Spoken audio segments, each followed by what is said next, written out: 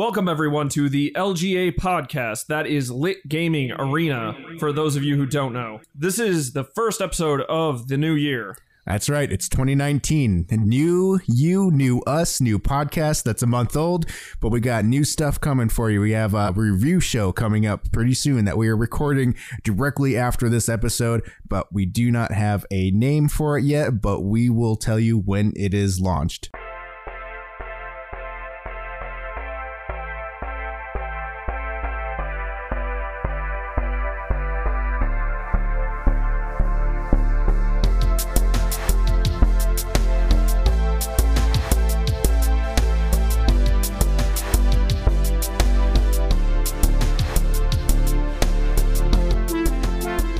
Would again like to welcome everyone to our show, and to my right is Justin. Say hi to everyone. What's up? And to my left is Frost. Say hi to everyone. Hello, I am here and ready to go and ready to talk loud. Good. That'll be better than last time. Like to kick this off, the 5th episode, by talking about the 5th episode. The new games being released this month. We're going to cover the first and second week of January, because we missed that last episode that got a little off rails. It was a crazy episode. We're going back to we had the holiday fever. More normal format. I think there's a different fever going on in this area, in this room. The sickness. The sickness. It was Marcus sickness. First, we have Fitness Boxing that's coming out on January 4th for the Switch. You ready to box? That game looks pretty good. I'm not gonna lie. That game, I'm interested at the very least. I wish it wasn't a full price, well, close to full price game. I've only seen stuff in passing. Looks interesting at the very least. After Charge, which comes out January 10th for Xbox, Switch, and Steam. And that is the game that I plan on playing and reviewing. And what are you gonna check it out on? The Xbox. All right. And Bury Me, My Love, January 10th as well on Switch and Steam. Also me. And then Double Cross coming January 10th as well for Switch and Steam. Then Mario and Luigi Bowser's Inside Story and Bowser Jr.'s Journey coming out January 11th for the 3DS. A remake somewhat with some added stuff. Does it have Bowsette? That's my... No, it 100% will not. And then new Super Mario Bros. U Deluxe, January 11th for Switch. Tales of Vesperia Definitive Edition, January 11th for Xbox, PS4, Switch, PC. And no takers on that one? That one looks interesting to me. Yeah, I played Tales of Vesperia on the 360 a little bit, but I never finished it, so I'm looking forward to check that one out again. And I am purchasing new Super Mario Bros. U as well. Both those really interest me. To go through that again. Well, I mean, you gotta buy every Mario game ever made. It's got Toadette there. And she's got Power Crown. A lot of these games are... I want Bowser. Yeah, a lot of these are on the Switch. As Frost was saying. Thank you, Marcus. Every game ever. All right, and then the PS Plus games that for the month of January are, which we mentioned last week, but yeah, just to cover a little bit more in depth, is Steep, Portal Knights, Zone of the Enders HD Collection on PS3, Amplitude on PS3, Fallen Legion and Flames of Rebellion for PS Vita, and Super Mutant Alien Assault for Vita. And Amplitude I have played. It's not as good as the original, sadly, and Zone of the Enders, I mean, they were good back in the day. I don't know how they hold up today. Yeah, I'm looking forward to checking those out, but unfortunately I don't have a Vita, so I can't play any of those. Oh. Yeah, well, that's too bad. Anybody with a Vita should snatch those up, because they're going away soon. All 5 of them. And Games with Gold have Never Alone, which is offered December 16th through January 15th, so that's been available for a while Already have now. that one, yes. And Celeste, January 1st through the 31st of January. Yep. Lara Croft and the Guardian of Light, January 1st through the 15th. Which I had on PC and never played. And then later in the month, there will be WRC 6, which will be available January 16th to February 15th, and Far Cry 2 for 360, which will be available January 16th to the 31st. I love that they do that backwards compatibility, that they're still going strong with that. I still wish Xbox didn't stagger their releases that way, because I like to just download everything at Yeah, one it's go, weird. and, It's like, oh, half the month in, you have to remember to log back in and I was download like, something. I have forgotten to download these secondary games before, Oh, no. which is not great. Yeah, I really don't like that they do that either. The one thing I wish that all of them would still do is just like when you're signed up, you just automatically get them added to your library. I don't see why you have to go and make the step of going and just clicking a button to install it, but then stop it from downloading because I don't have space. You gotta do the work. You gotta put in legwork. If you want that free game, you gotta work for it. Yeah. And there are a few new games to Game Pass. Some of these were in December, but I'm just gonna cover them anyway, so we can just cover all these going forward. Since this is kind of going to be the new format and segment order. That's right. 2019, new format. Even though this is a new podcast. It's fully It's a new. We started a month ago. We're changing it up because it's 2019. Everybody. So the new games on Game Pass for Xbox are Life is Strange Complete Season, Life is Strange Before the Storm, Life is Strange 2 Part 1. So you could play basically all of that's out for Life is Strange, which is. It's kind of like the Telltale games a little bit. I mean, anybody who likes Telltale games or like the David Cage games should definitely check those out. Ark Survival Evolved, if anybody's still interested in that. Well, they've moved on at this point to Atlas, right? Yes.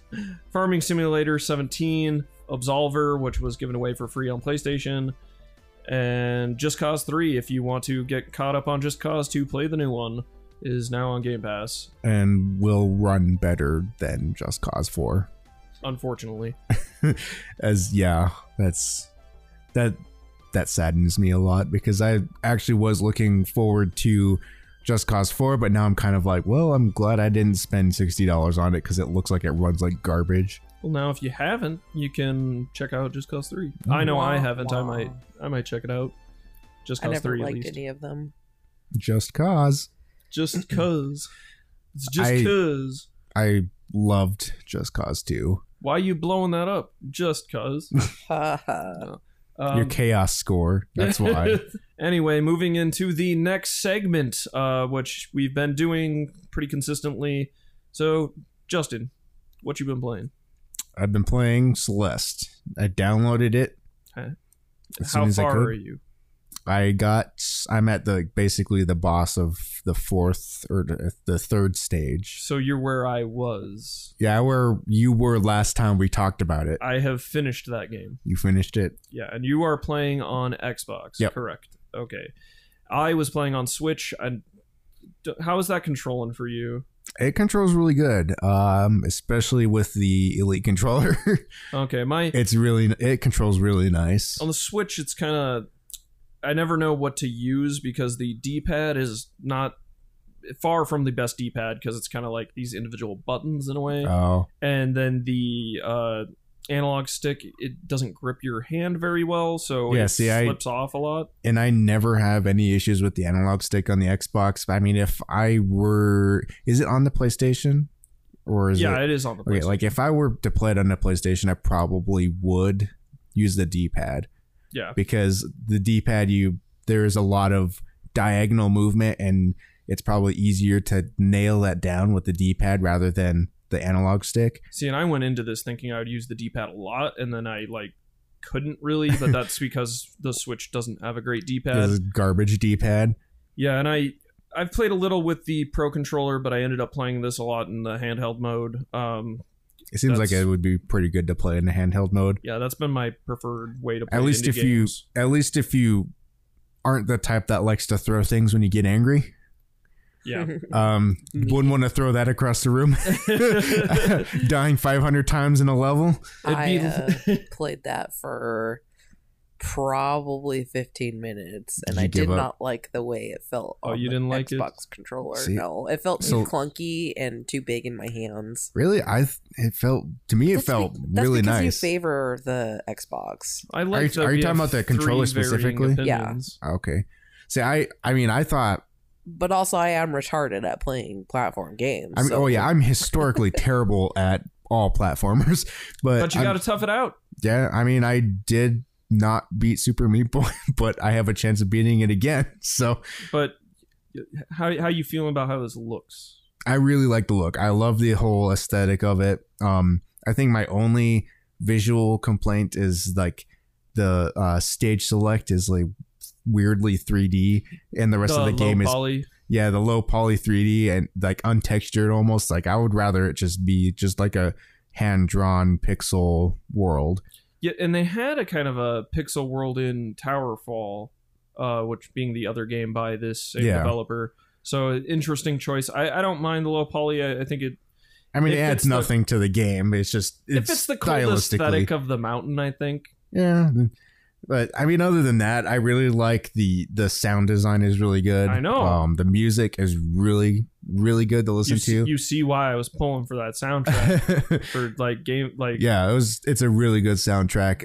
I mean, the sounds the characters make, like each one sounds differently when they're talking, even though they're not actually talking. It's just you feel like what each character is actually like. Yeah, and I know I have heard complaints of some people don't like that the characters themselves, like the character models that you're moving, don't have faces or like mouths really or noses. I mean, they're just pixels, so I mean, Yeah, I was like the when the characters are talking, they have so much flavor because Yeah. of the animated little shorts, and I like the little Yeah. stills when you complete levels. Yeah, and it's just like, why do you need a dot and a line for eyes on a pixel? I mean, that I think doesn't it would really. detract from it myself. Yeah, I mean, it is kind of weird when they do zoom in on it sometimes, and you're like, wow, there's just giant pixels on my HD screen. In chapter 3, did you find the Pico 8 machine, the like old or like prototype for Celeste that's in there? No, I think I know where it is. I Okay, wasn't able to get to it. When I got to that, I saw like a secret beat room, that. but I couldn't get to it. I beat that thing, and it took me a ridiculously long amount of time. So for my like chapter 3 play is probably like super bloated. Yeah, I'm still on the boss for it. I mean, it was like, I think I got to that part and had gotten to the boss maybe at like 10:45 last night, and I was like, okay, I gotta go to bed. It was like 11 o'clock, and it's like, I gotta go to bed. Well, hopefully you complete that, and then we can do a segment on that that's more complete in the Yeah. review section. I'm looking forward to playing more of it, because I did really, despite the fact that I'm terrible at platformers, I did really enjoy it, and I really want to see how the game ends up. All right. I, for one, did not enjoy what I played of it. I'm not on the train. I'm going to be the hater. I have a different game for you, but we'll get to that. Oh, boy. I did actually download and play Onrush last weekend. Oh, how is that? I haven't checked that out yet. It's strange. It takes a while to actually, like, you have to go and kind of do like a couple different, like, they introduce you to the game through like 2 different segments, I believe. I felt like- it was a more modern age Twisted Metal is what it always looked like to me. Yeah, but they're without weapons. Oh, they're without weapons. There's no I just weapons. Knew what you were like. It's just ramming vehicles. And that's what's kind of weird to me. Like, I come from loving Demolition Derby type games. I never played Twisted Metal because never had a PlayStation back in the day. That's unfortunate. Yeah, it was unfortunate, but I mean, we've discussed this before. So I played a lot of Vigilante 8. Oh, I love that game. Those were fantastic games. So this was a little bit different. There was one on the 360, I think, that was kind of like an arcade style game with a little bit of demolition, but it had weapons. But I cannot remember what it was. But Big Mother Truckers. no, it was a really good game. But I think it's definitely different, because every other game aside from like Vigilante 8 or something, those games aren't really racing. It's just you plop into a middle of an arena and you're just shooting people with weapons. But this one, it's like a racetrack, but you're not trying to be the first. You have to just stay in the pack and just collect points. Like there's different modes where you have to, one mode you have to just stay in a certain zone and your team captures, it's like capture the hill, but the hill's moving on a racetrack. Oh, that's interesting. And that's probably my favorite mode of the everything I've played so far. But at the same time, I do like the mode where you just have to constantly, like, you get points for using boost, and you get boost through other ways, like landing jumps or destroying other vehicles. And there's like an opposing team, you can wreck their vehicles, or there are other like motorcycles. Yeah, that doesn't aren't... it fill the teams online with bots if need be? Yep. Oh, that's cool. I mean, I haven't played anything online, so it's just I've been playing against all bots. Okay. And so it's like you have like your team, and then there's an opposing team, and then there's neutral vehicles that are just racing around the track, and you just smash into everybody that you can. I'm curious if that game's online is populated now that they gave it away for free on PlayStation Plus in December, or if it's like kind of stagnant. Because I know that was part of the problem, is it kind of didn't have a super big base, but that's why the bots help a lot. That could be the case, but I am playing it on Xbox because it's on Game Pass. So that's where it's doubling down on being free. Doubling down on being free. I mean, well, if you're at least if you're paying you're paying for the freeness. Yeah, paying a little bit. But it controls differently than you would imagine most racing. It seems more fluid. It's more forgiving for turning and stuff. But my biggest frustration is I seem to have trouble keeping up with the pack. So to speak. So like there's benefits of being in the pack because you can get more points for wrecking into other vehicles. You could make a vehicle phalanx. So I mean, if you're too far ahead or too far behind, there's less opportunities for you to smash into other vehicles. I had issues trying to do that, but then in addition to that, it feels like my vehicles don't pack a punch for some reason, but there's no difference. Like the vehicles are all the same. I mean, each vehicle you can choose is different, but like there's no upgrading or anything. It's just the vehicle you have is the one you have, and it just seems like the enemy vehicles can just one shot me when they hit me, but like I hit someone else and like they just kind of push over, and then me trying to smash into them just makes me go off a cliff. Maybe you just need to put more time in and figure out what's going on. I need to get good scrub. That's what I needed to do. All right. Did you play anything else? Not really. All right, Frost. What have you been playing? So I beat both the DLCs for Spider-Man. That's quite an amazing achievement for me. I'm super proud of myself because it took me forever to do them. And then I started playing Never Alone, that's on Game Pass. What are you thinking so far of that?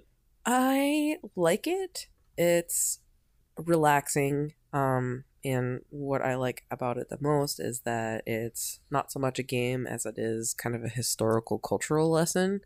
So it's got a lot of segments in it. Like you go through the game and you can collect these memories or these knowledge moments, and then you can go through your library and play these segments that talk about Native Alaskans, their culture, what they would use for fur to keep them warm, the different spirits that they worshipped and what they meant.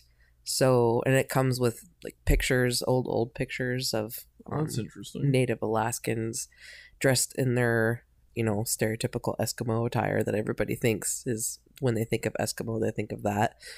And it's fairly easy to go through, and it's not really a complex game. The graphics are pretty simple and straightforward, and the point of the game is pretty straightforward. It's almost kind of like Limbo with the way your character moves and how she jumps and goes through the levels. It definitely reminds me of Limbo. The music is I really liked Limbo, so I'll probably check that out then. Yeah, I like it. It's actually supposed to be a pretty short game. I'm probably a quarter of the way through right now. It's only like 7 chapters long or something like that. You gonna put up a review for that? Yeah, I'll probably write a review for it. Nice. I mean, there's nothing much to it, but I don't have any new games that are just releasing right now, so I may as well just review some games that I'm playing at least. I think that's a good way to go about it. Is just anything you play is worth just mentioning. Yeah. And I think it's interesting to get a perspective of certain games being played like in a 2019 and how some of them may hold up or how your feelings may change over time. Yeah, because this game was released back in 2014. And I also feel like I have a lot more to say about it because I am a history major, and Native American history was something that I studied, but more about the Midwest and the North, but I didn't go so much far as Alaska. So it's kind of a new piece of knowledge for me to learn about in Native American cultural history. So I always like it when something new is offered for me to learn. And I like the way they interwove history with the game. I just thought it was super creative that the little historical videos and learning moments or achievements that you can get in the game. Yeah, so it has like little vignettes in there of like history type stuff or just informational pieces on flesh out that universe, I guess, in a way. Yeah, and it bounces back and forth between 3 different mediums where it's just straight up video content of people that went to make the game talking about the history and the meaning behind the game. And then there's the gameplay itself, and then there's kind of like story mode where it almost looks like cave drawings moving, and I really like that. It's kind of eerie, and I really like that it's eerie, so I have a lot to say that I'll probably be able to flesh out a little bit more in writing than I would be able to talk about it. All right, and in time, people can check that out on the LGA website when that's posted. Probably up at the end of next week. All right. And so you played Spider-Man and Never Alone and anything else, or is that everything? That was everything. Well, actually... and a little bit of Celeste. I played a little bit of Celeste, but I'm actually... This is kind of cheating, but I'm still going to go for it. Justin and I played Bandersnatch. That definitely quote unquote played. Yeah. The choose your own story. Choose your own adventure. Well, I think it counts because it's about a video game and it's a choose your own adventure, which, you know, is the core of a lot of RPGs anyway. And that is a Black Mirror thing, just for our listeners. Yeah, it's a Black Mirror standalone movie that they just released, and you don't need to watch the series in order to watch the... Yeah, that's true for all of their episodes. Every episode is separate from each other. There is, I mean, they say that none of them are connected, but they say that, but it's all just Easter eggs within Easter eggs for that whole show. Yeah. I mean, I haven't checked it out, but I know it's on there. There is the Minecraft story mode that's on there. I don't know how that functions through Netflix. I've played it on console, but... Yeah, same. I had it on the Xbox, and I played... I didn't beat it. I played most of it on the Xbox, so I'm wondering how it actually functions on Netflix. Yeah, I've just, like, seen it in there, and I keep being like, I should just click on that and see what it looks like. I think I would assume it takes away all the movement and just... it just changes everything to just selecting the option. Well, we'll find out maybe, and we'll talk about it next week. Yeah, if you want to play through it again, it's kind of a long thing to play through. Well, I probably won't play the whole thing. I'll just it's really slow moving. Yeah, the Bandersnatch thing is really cool. I love the way that they dealt with that. The storytelling, I think, is pretty unique. A lot of people play it off. Oh, well, choose your own adventure is dumb, but it sounded like it had like near infinite options, and that it's gonna take forever to peel this thing apart. Nah, I would say no. It's not that long. I bet it's about as long as just watching a movie. I would say still. Right. I don't want to spoil too much, but I highly recommend watching it / playing it. And don't be afraid to fail. Yeah. Do not, like, if you get an ending, don't just stop. Just keep going. That also sounds like the Celeste mentality. Yeah, just keep going. Just- Be proud of just- if you- one of the screens in Celeste says, don't be proud of your deaths. You're learning. Something like that. Very much. Yeah, but the difference between Bandersnatch and Celeste is that you don't have any talent. You don't need any talent or skill Well, yeah, because in the order to talent play is all Bandersnatch. the talent in Bandersnatch is all in the character.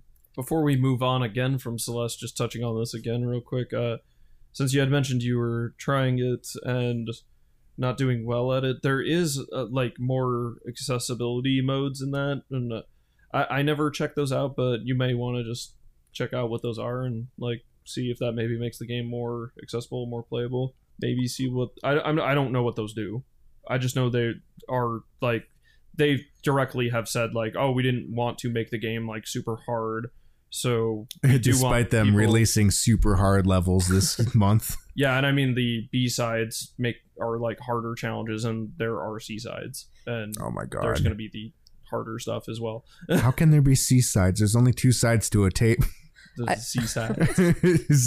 We're quantum tapes. I don't think there's any kind of level of handicap that could help me play through a game like this, because it's just too much intricate hand-eye coordination that I just don't have. Like, I'm not very good at jumping and landing on things. Okay, but a game I finished that I think could give you an appreciation for, or it's very toned down, kind of good introductory to platforming, is Gris, or I've heard it called Gris. Yeah. And there is no like punishment, and it didn't seem like you could fail in any way. But I think it's a great introductory to platforming, especially for people who don't play a lot of games. And it visually just looks great. Yeah. So, and like it's got good music, good visuals. It's very relaxing, Yeah. and that might be a good way to get into or interested in platforming.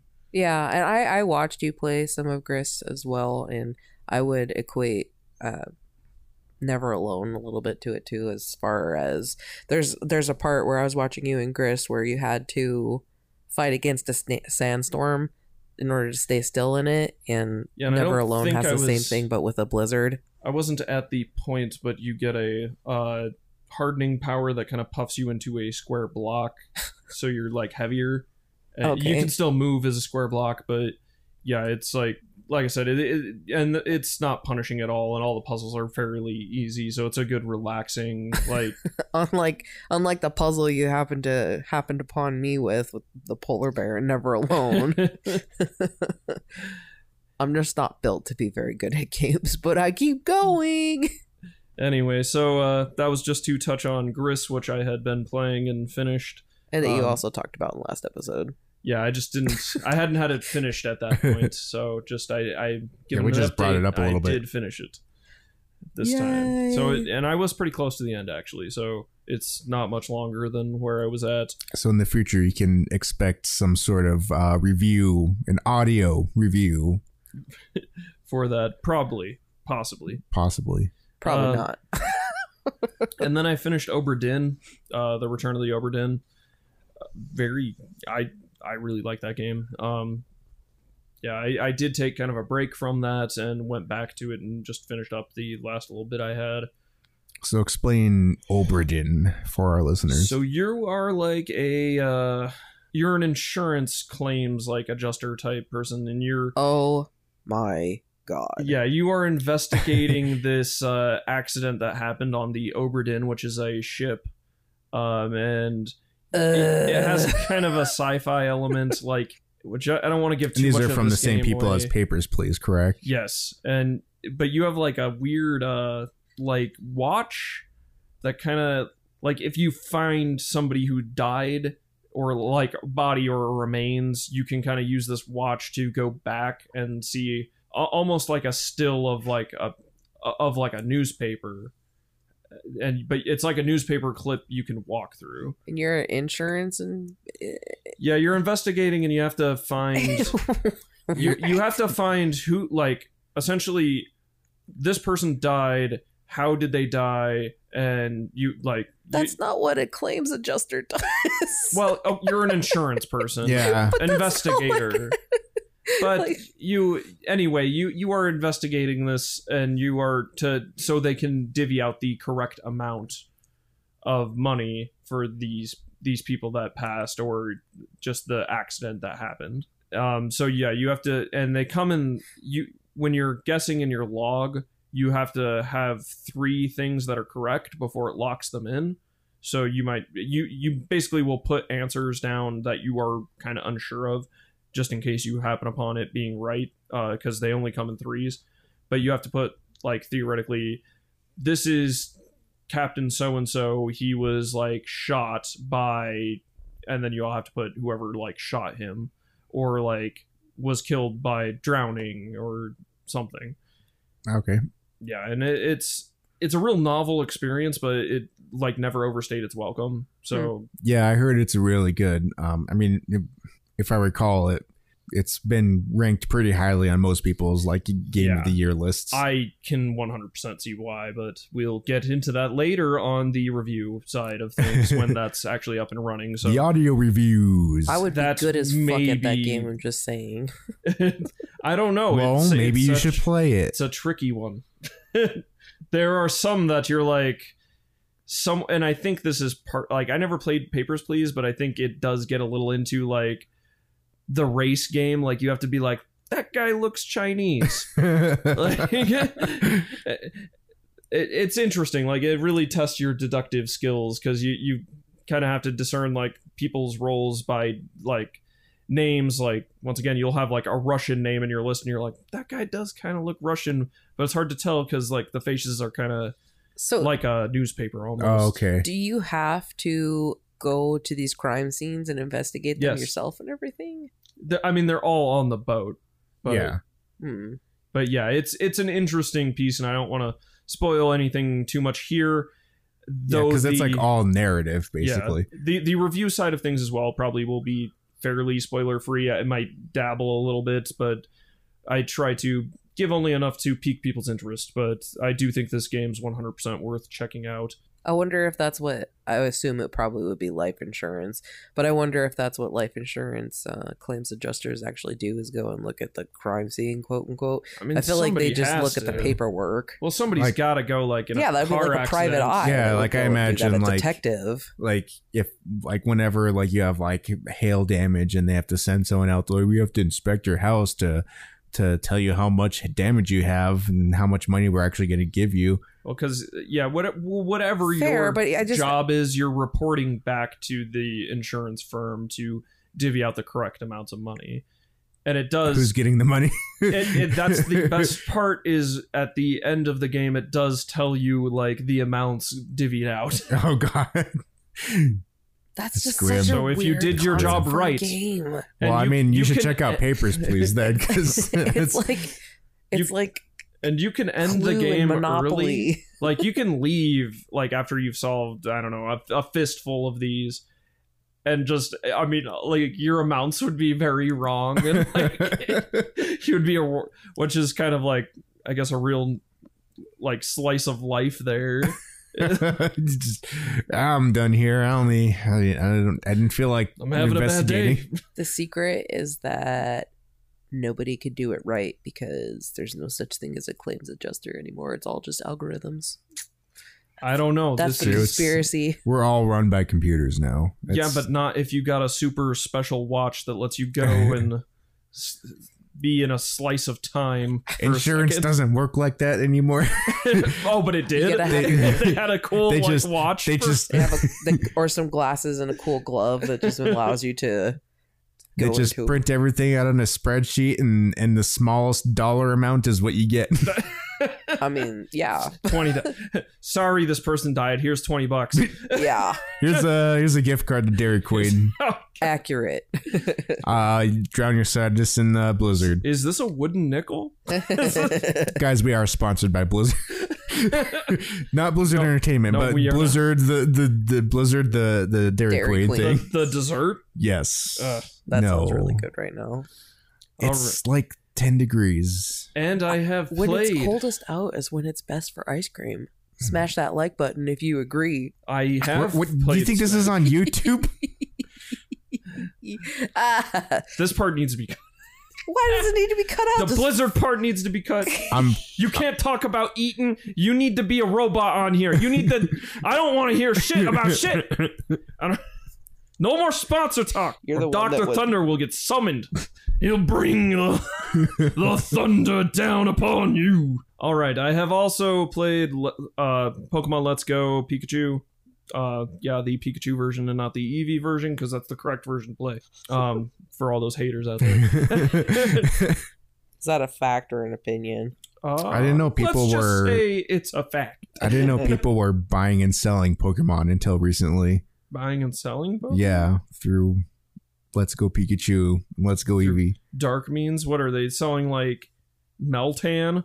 I don't like know. $20. I don't know, but I know someone who made like almost $200. That's criminal. Selling Pokemon. It's a fun game. I'm enjoying it so far. I have 4 badges currently. I'm still just kind of chugging through it, but it's a pretty good Pokemon game, surprisingly. Because I had after you were hating on it when I first asked if you were buying it. Yeah, I know. I had. You're like, that's not a Pokemon game. That's just Pokemon Go with a Pokemon skin. I'm weak-willed. Okay, I'm very weak-willed. You were drawn in by the Pokemon. I heard a lot of chatter that got me interested. I still, when I get a Switch, I'm going to pick that up because it sounds like a Pokemon game that I want, because I tried getting into the last generation and it was just like way too much because I haven't played since Silver and Gold. Have I got the best news for you that I found out? Pokemon Let's Go is 2-player.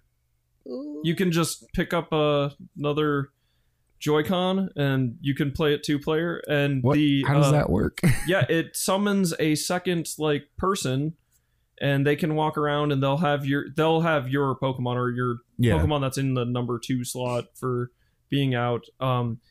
And you battle the trainers with 2 Pokemon. What the fuck? Yeah, you double down, and when you're catching the Pokemon, you throw 2 Pokeballs at once. What the so yeah, what is this? It's ideal if you're playing with like a kid or or even if you're an adult like and training mode.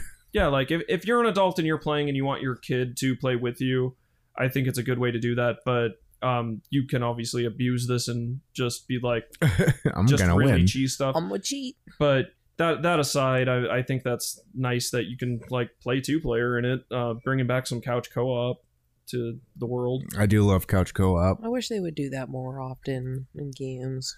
But yeah, they don't. The game is already really easy, but having 2-player obviously makes it even more easy, and I think it's a fine way to play, or have somebody join you just real casually. So yeah. I think does that excite you a bit more? Because I mean, it's a small thing, but it seems cool. It does. I mean, you need to indoctrinate my son more in the video games. He's a little bit rough grasp on controllers. He has the touchscreen thing down, which like all kids now like just innately can do touchscreens. But like, I don't know. I feel like at this point in my life, when I was like that age, I at least had an NES controller down. Controls were simpler back then. They were. We didn't have so many analog sticks, and but we have so much. We have the NES and the SNES Classic, and it's just. You remember how much 3D like blew our mind as children? Like, yeah, like we were like, wow. Super Mario 64 was like a life-changing game for me when I discovered that. Just seeing it for the first time was a life-changing event. Like I couldn't have been. I had to have been like 7 or 8 at latest when I saw that. Yeah, I mean, like. I don't remember when the N64 even came out. 96. So I could have been 6 then. Yeah, maybe 6. All I know is that my cousin had it, so that's where I saw it first. Fun fact about me is that I didn't know video games existed until I was in 6th grade, and then my first video game was on a Game Boy Color. That's just insane. Like, I've been all about video games my like entire life. All right, we are going to pivot into a section. This will be this episode only type thing, just to look back on last year. This is a once a year event here. Yeah, we're just gonna highlight history in the making. Wah, wah, wah. we are going to highlight some games that we particularly thought were good, or just that we liked. Maybe just want to shine some light on, talk about a little bit. So we'll just start with you, Frost. What games did you like from last year that you particularly think were good? There wasn't a whole lot, actually, because most of the games that I played was like toward the end of the year. Well, just throw one out there. I didn't like Assassin's Creed Odyssey. Well, don't talk about the ones you don't like. No, talk about how disappointed you were in Andromeda. We can probably talk about that for 6 hours. We're not going to talk about things we didn't that like. Didn't only come out likes. in 2018. That came out in last year, 2017. What? Yeah. Did it? I thought it came out. Yeah, it came out in March 2017. Wow. But you are behind the times. Wow. We are Where have looking you at been? 2018 here. See, this is I how would've much my been- years just combined together. I would have been chomping at the bit to talk about. You know what? Andromeda I and turn how I 29 hated it. tomorrow, and I feel like I'm turning 59. Well, by the time this is out, you will be older. I'll be older than I was when this episode recorded. So happy Ooh. birthday to Justin early, but in the past future. Days of Future Past. It's But fuck you, we don't actually care. Nobody cares about my birthday. this drink's for you. Shut up. I care about your birthday. But I guess, well, the two, I just have two, I suppose. Well, lay it on me. I like Spider-Man. And I don't know why I like Spider-Man, because I don't like brawler games. They make me mad. Spider-Man made me mad. I'm not good at button mashing, and I'm not good at being overwhelmed by a million enemies. But that Is movement, it the that aesthetic? movement. Was it the aesthetic of it? Moving through the city? Yeah, well, that was part of it too, but also the way they designed the brawler part of it made it not as much aggravating as it could have been, because he's kind of slippery and it's hard to catch him if you're using the dodge button like you should be. So that part is fun, but the game just progressively kept getting harder and harder and harder, and throwing all these different enemies that had these different powers and that were more challenging to try and fight against. I mean, I never got used to fighting the heavy enemies, really. Those are difficult. Like- What Well, Spider- yeah, you should play the fucking DLCs if you think the heavies I were will. good. I will. Because they throw a heavy that has a minigun and your webs don't work on them. Yeah. So you can't What Spider-Man is a game that's just full of parries. So That's the so- entire game. Yeah, I guess that's It's what I web liked slinging and parries. So would you say Spider-Man was your favorite game of 2018? No, definitely not. I No? just started with the lower game. The 2018 game of the year from Frost's perspective was Detroit Become Human, and I wanted it to win a bunch of rewards, Well, and it didn't. Well, what did you like about it? I loved the fact that it took such a intricate look into this future that could very well happen, and gave you the choice of taking that future the best way that you wanted to take it. So it gave me options to play the game how I wanted it to end, because one of the frustrating things about a lot of movies for me is that in my head there's all these loopholes where characters can make a very simple choice and then they don't, and it makes me mad. So Detroit Become Human allows you to make that very simple choice, and it allows you to come to the most logical outcome, instead of it being like, oh, here's the pitfall and then here's the rise again. It's and then not just a here's the- standard storytelling. Yeah. I always I- liked like the Telltale games and David Cage games because like they're more immersive than just watching a movie, Yeah. because you're making the choices. Yeah. And that's one of the frustrating things about watching movies for me, is that a lot of the times if the character is just a huge fucking dumbass, I can't get on board with the movie, and I'll sit there and focus on how the negatives and where it went wrong and how the characters should have done, like shoulda, woulda, coulda, but that's the realm of wild unfounded speculations, as we like to say in the literature department. And in Detroit Become Human, I worked so hard to get the most ideal ending that by the time I finished the game, I was actually really proud, because I managed to finish the game with all the characters alive, safe, and happy. And did you go back through that a few times? I only went back through it once. Okay. But I made all the right decisions going forward. And then there was one part where I literally had to make a decision that I wasn't happy with in order to save one of the characters, because otherwise that one character was going to die no matter what you do, but there's like one option. I was always interested in the replayability of those games, because in my mind, especially in all the different things you could do, like in Heavy Rain, for example, or even Beyond Two Souls, both the other David Cage games. Well, he also did Indigo Prophecy, but in those two, I never really went back through them because just I felt the ending I got was like, satisfying. Well, it was just that's my ending. Like I'd feel like I was rewriting history in a way. Like I was like, those were all my honest to goodness, like that. Those were my choices. Like if I screwed up, I gotta just swallow that pill and just accept that I screwed up. And that's the way that you should play those games first and foremost. And that's what I did. I committed to my decision and I played it all the way through the end and I got one ending.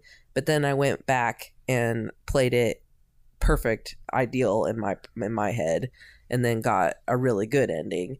I'm the type of person that I can play a game over and over and over again and not even care. Even if I make the same choices, I'll still be happy playing it. Well, from a gameplay perspective, how did you like that? Because for me, like looking at Detroit, I didn't see anything on Beyond Two Souls, to be honest. But I mean, comparing Detroit to Heavy Rain, it seemed like the actual playing of the game, the QuickTime events seemed a lot better.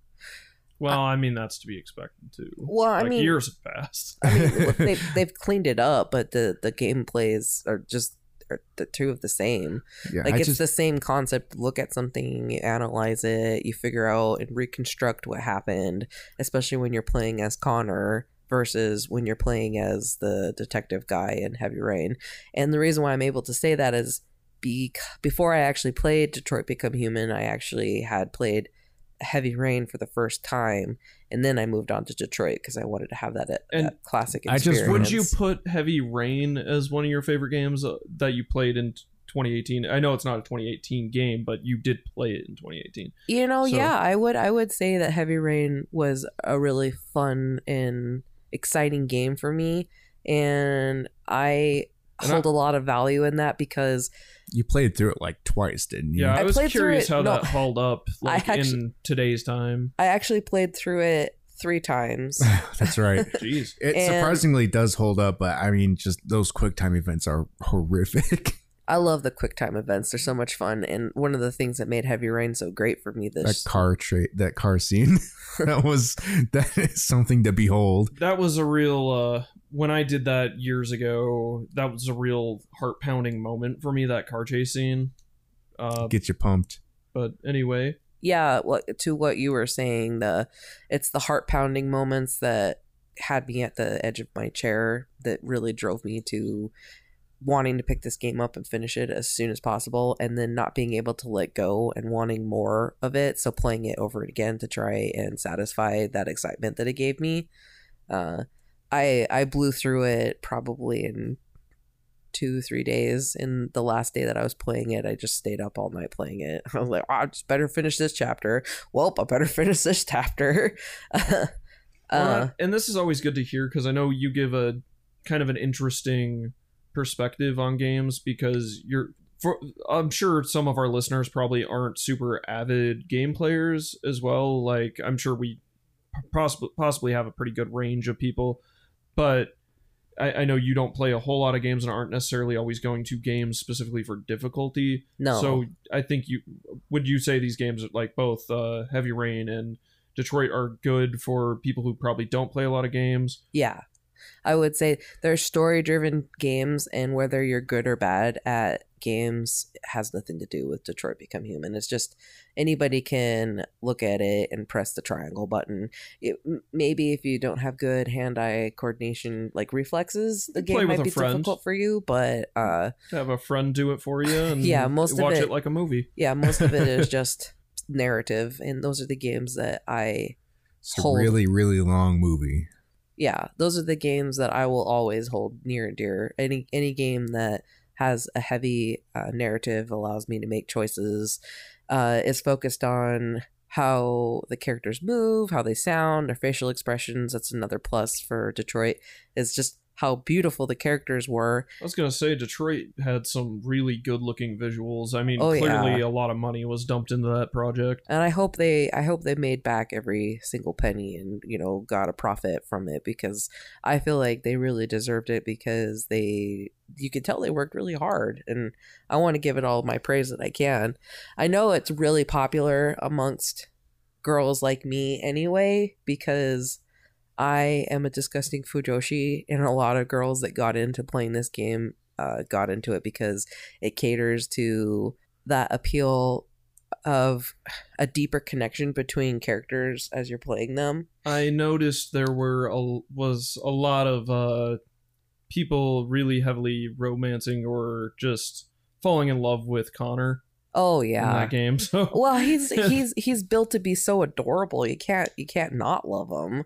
I really enjoyed what I've played of Detroit. I really enjoyed him as a character. I mean, he's funny because he doesn't understand normal human interaction, obviously, because he's a robot, and how he chooses to respond to certain situations is, how can you not love him? Like, he's cringy, but he's also charming in the same, because that's part of his appeal, is that he has to be charming in order to be the detective that can persuade somebody into talking to him. And then there's a lot of people that really heavily romance Connor with Hank, and it's kind of there and kind of not there. But what I like about the game is that if that's the path you want, if that's what you want out of the game actually caters to you, and it gives you a little bit of that. There's definitely, I wouldn't say that there's romance, blatant romance, but there is passion between Connor and Hank, and there's Or at that least building. some tension. Yeah, there's some sexual tension a little bit. No, I wouldn't. No, there's no sexuality in this at all. It's just a matter of them building a relationship, and you as a player can take that relationship to whatever extent you want it to be. You can imply it that they are romantic with each other, or you could look at it like it's more of a father-son relationship. It's kind of whatever you want, and the game leaves it open-ended, but gives you enough that you feel satisfied. There's no kissing or anything, but there's physical contact between the Online characters. has something other to say about that. I'm talking about the game. I don't, it's neither here nor there what the fan fiction or the fan art says. But at the end of the game, if you play it right, Hank reaches out, he hugs Connor, and Connor helps him in different parts of the scene where he physically has to help him stand up, and it's just it tugs at your heartstrings a bit. it's hard to explain. I don't know if it was intentional on the game designer's part or not, because it seems like they were just trying to go for this is your buddy cop relationship, but me looking into it, I can read so much more out of it, and that's what I appreciate the most about it, other than it being beautiful. All right, and was there any other games you'd like to mention, or is that kind of those are your highlights? Yeah, I didn't really get my toes into video games very much this year. All right, moving over to Justin. So one thing I definitely have to agree on is Spider-Man. I've said it before, but all I wanted in a Spider-Man game was just a better version of Spider-Man 2, and I got what I asked for. Okay, so this is really good web slinging. It feels really good. I'm just repeating myself with how awesome. I didn't beat the game yet because it's very hard to. It's a very long game. Was there anything else, like any other games you would like to maybe shine some light on, that maybe some less common games that we don't hear as much about? Some less common games like Fortnite, because I played a lot of Fortnite. Okay, I'm terrible at it, by the way. That's your one. You get one Fortnite. I've won this whole podcast. I've gotten one victory royale, and it wasn't even a solo game. All right. Was it anything else, please? Just my old standby Rocket League. Ever since Rocket League came out, it's like the only thing I play. All right, and I'm curious to see how that will hold up going into a 2019. I think one of the most important things to know about Justin is that a game that's narrative intense, like the games that I like, are definitely not the games that are suited for him, because he wants to be able to just boot up a game, play it, and then be able to stop and not have it I take like up to just most of his jump right time. in. That's why I like Minecraft so Well, much, because I can just jump in and play it and then stop whenever I feel like it. Yeah. Spider-Man kind of accomplishes Yeah. both ends because it has a very solid narrative, but you can just swing around and do whatever. Yeah. But I And- understand why it would be time consuming, because once you get into You the don't wanna brawler stop. top of it, part of it, it can go on forever. Yeah, Especially when if you- you're sucking it up. When you're trying to like defeat one of like the warehouses or whatever, like basically I those- just started skipping all yeah, of those. those just basically an endless wave of enemies. It's like, oh, here's 20 waves of shit you have to defeat, and it's like, when's it gonna fucking end? Never is the answer. You gotta start all over if you die. I've raged so hard. I hope Anthem becomes the game that you want, that you need, because you need something new to play. It can't just be Rocket League and Fortnite Yes. forever. Well, we'll get to that. Rocket League is gonna be Rocket League's forever. eternal, Rocket League Eternal. It's still going. so it's kind of like Doom. The Doom Eternal going on. Yep. All right, and for my favorite games, I'm just gonna kind of go down this list. I have written some games down, but mine can be a bit lengthy. Smash, definitely one of my favorite games of 2018. That's kind of gonna be my forever game for quite a bit. Oh yeah. My favorite VR game that I played, and I just kind of got VR towards the end of that year during that Black Friday deal that happened, but Astrobot really sold me on VR in a way that I kind of wasn't expecting, and it really it hit some things and feelings that I haven't felt since like Mario 64 in a way. So it was a new frontier. yeah, it was a good like proof of concept for VR in a way. So I really liked that one. Mega Man 11, I really enjoyed it. And I'm a huge Mega Man fan for our listeners and anyone in this room who didn't know. But Everybody knows. huge Mega Man fan, but I think Mega Man 11 is one of the best Mega Man games ever made. What you don't know is Marcus is dressed up as Mega Man right now. Helmet, Buster on my arm. I'm set. But yeah, Mega Man 11, it's a great entry point. Which as much as the 11 might seem intimidating to people, it's a good entry point for people fresh to it, because it has several difficulty options to make that game accessible and like easier to play. I believe the easy mode makes it so a lot of the jumps aren't as hard, and it makes it so you have unlimited lives, and if you fall off ledges, the bird, I think his name's Eddie, or no, Eddie's I think maybe a different one, but the bird will pick you up and hover you onto a ledge. And yeah, but a Mega Man game is really it's only made by its boss fights, and this has really good boss fights, so very worth checking out. It's on a lot of different platforms. I played on Switch and really enjoyed that. I played a lot in handheld mode, and it is a good pick up put down game for that. It really seems like this year was kind of your year to shine. I got a lot of what I wanted. So much stuff for Marcus. Assassin's Creed Odyssey I really enjoyed, as much as I know you said you were disappointed with it, but I don't think I was disappointed with it. I was just kind of bleh. bland for you, I guess. I just personally really loved it. I dumped over 100 hours into it, and I plan to keep playing that as DLC keeps getting pumped into that.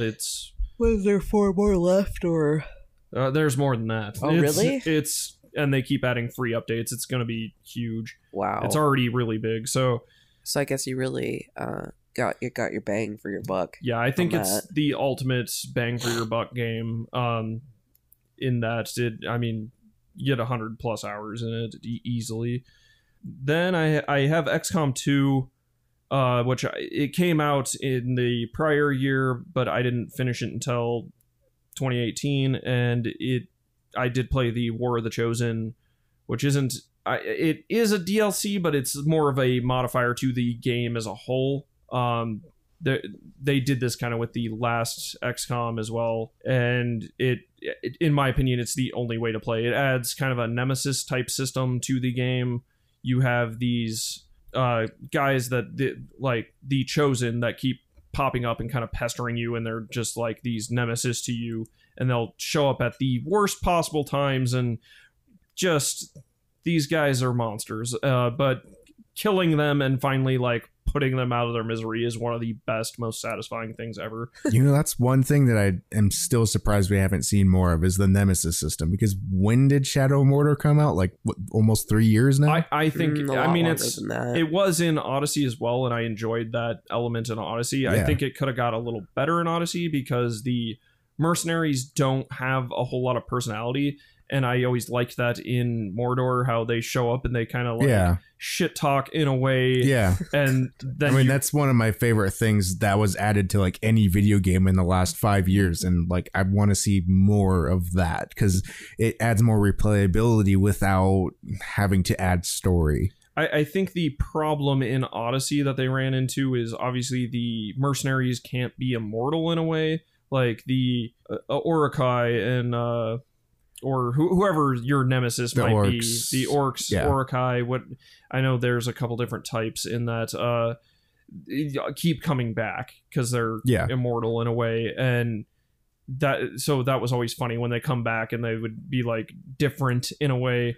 Well, and I think you can't necessarily have that in Odyssey, but it would be nice if they just came and shit talk and then you kill them. It'd be funny. Well, does it explain where the Uruk-hai come from in the game?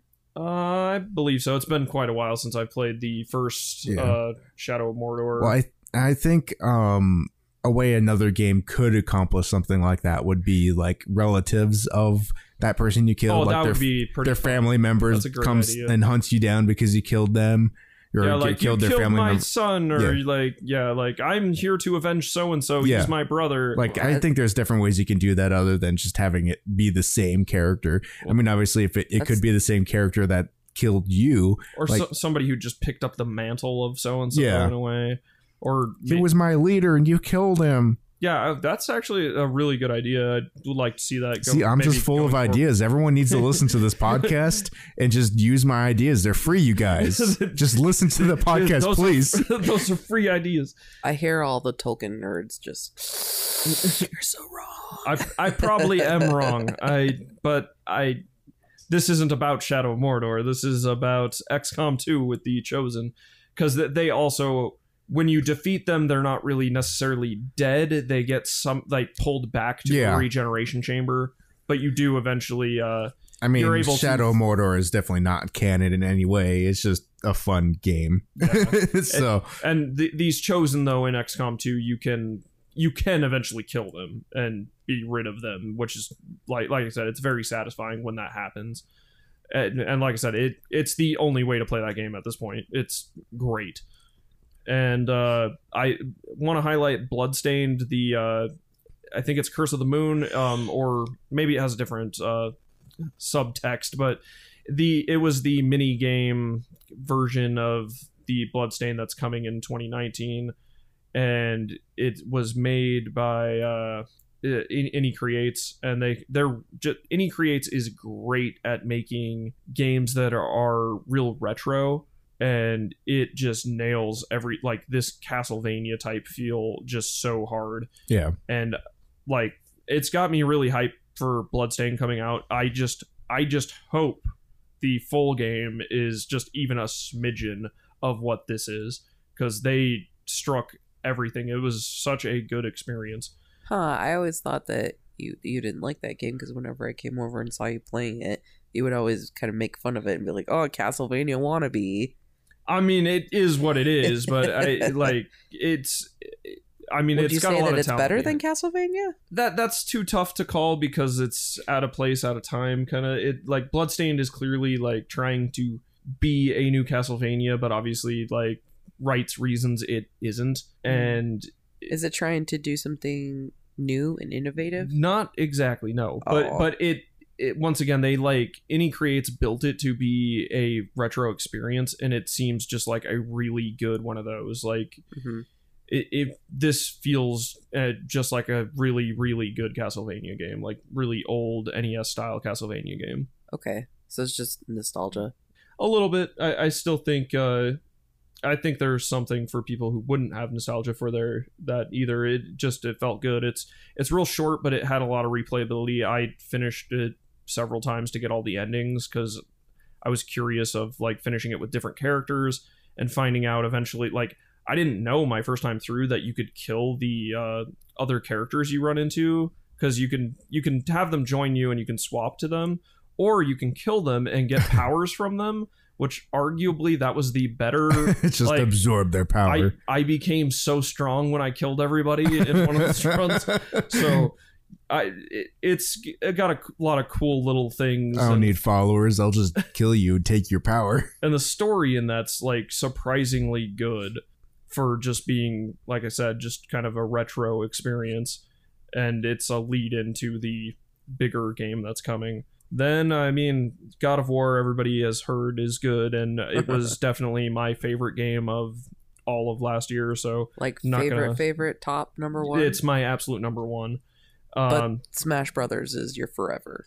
Smash Brothers is my forever game, but that's because it's a fighting game, and you can dump a lot of time in that. But God of War is definitely, it was my all-around best experience of last year. And then one last game on this list, Dead Cells. I have not finished Dead Cells because I love it. I've got to the last boss. I don't want to finish it. I want it to just go on. The last boss shit all over me real hard. I got him to about half health, and then he just crapped all over me. And I mean, it's a bit demoralizing when you have to, like, when you get that far and you have to go, all right, just got to pick up my pieces and go back through all this again. I feel you. And as much as you can like sprint through it, but it's a little better to take your time and kind of get as many cells as you can, get as many upgrades as you can, get as best weapon combo as you can. And sometimes that's the thing on runs, you just get shit weapon combos. But yeah, Dead Cells is probably my number two. Like, well, it's a little tough to actually put numbers to these just off the cuff, but it's either my number 2 or number 3, because XCOM 2 is definitely up there. So is Dead Cells like is it a roguelike or? It's in a Metroidvania roguelike that you'll have consecutive runs with different, like, because every new run you'll like start with different starting items, and then you'll pick up different items as you go. So there's a little bit of RNG there. Yeah, a lot of RNG. A lot of RNG, okay. Well, because the weapons, like, you may have a, like, ice, this thing where you shoot, like, an ice blast, but it might be a level 1 thing, but you'll obviously run into, like, a level 3 or level 4 or level 5 item that you may have to make the sacrifice just to have higher damage. And like I said, you might not have an ideal weapon combo, and you might find getting weapon combos that you were not expecting to like just because you have to sacrifice and be like, okay, I absolutely have to pick up this level 4 item because I'm not kicking out enough damage, and then be like, I actually kind of like this. I know I was heavily resistant to using bows at first, and then I came to really love bows. So yeah, it's got a lot of weird RNG effects on items and weapons, so definitely a highlight of last year. I think worth checking out, and anything I named was worth checking out in my opinion. I mean, that studio, they came a long way. Motion Twin, I mean, the last game they developed before that was Mush. Yeah, and I guess everybody in that studio has kind of say over the development, so if one person at the studio doesn't like how something feels, they'll obviously take into consideration and like try and fix it. And that game feels great. Like, I mean, just looking at their catalog, it doesn't seem like anything else they've done is anywhere near the level of quality of Dead Cells. So they've definitely put a lot of work into that. Yeah, it's a good one. So we'll kick off the next part of this with what games are you looking forward to in 2019? Frost, anything in particular you're looking forward to into the new year? I don't know. I guess Kingdom Hearts 3. I'm looking forward to it. And that's here shortly. I know, on the 29th, right? Yeah. I believe the 29th. Very end of the month. Yeah, It's going to so consume so Just much of in my time life. to ruin people's Valentine's Day. we'll You know see what if game- it's good or bad. Finally, after all these years of waiting. I Yeah. welcome a game that can ruin my Valentine's Day because that'll just bring me back to my college days when Mass Effect 2 came out and it just completely destroyed our Valentine's Day because all we did was play it.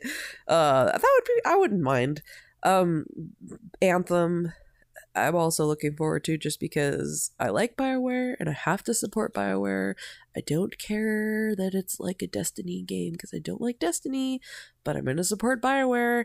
And ultimately, what I'm most excited for is the release date announcement of Dragon Age 4. That's the game I'm excited for. Probably not till 2021. 2025. Shut up. No, I'm definitely kind of on the Anthem train. I mean, looking through the list of 2019 games, like nothing else really stands out to me. It seems like most of the stuff I'm really looking forward to is beyond 2019. Yeah, there so are a couple of those. Some Yeah. some vaporware type stuff. yeah, It's like, where is it? yeah, like like Star Citizen. All right. It's never gonna. But I mean, I want Anthem to succeed.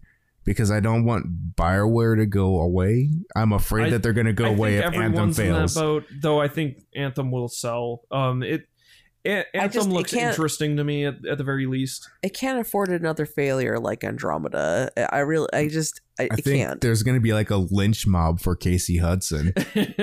Casey Hudson, was he evolved in Anthem? Yeah. Oh. Yeah, that's what he's been working on. Oh, I thought his sole purpose was to come in and scrap Andromeda and then leave. No, I thought that was his like sole his purpose only- was to come in and save BioWare. He needed to save BioWare after he almost destroyed it.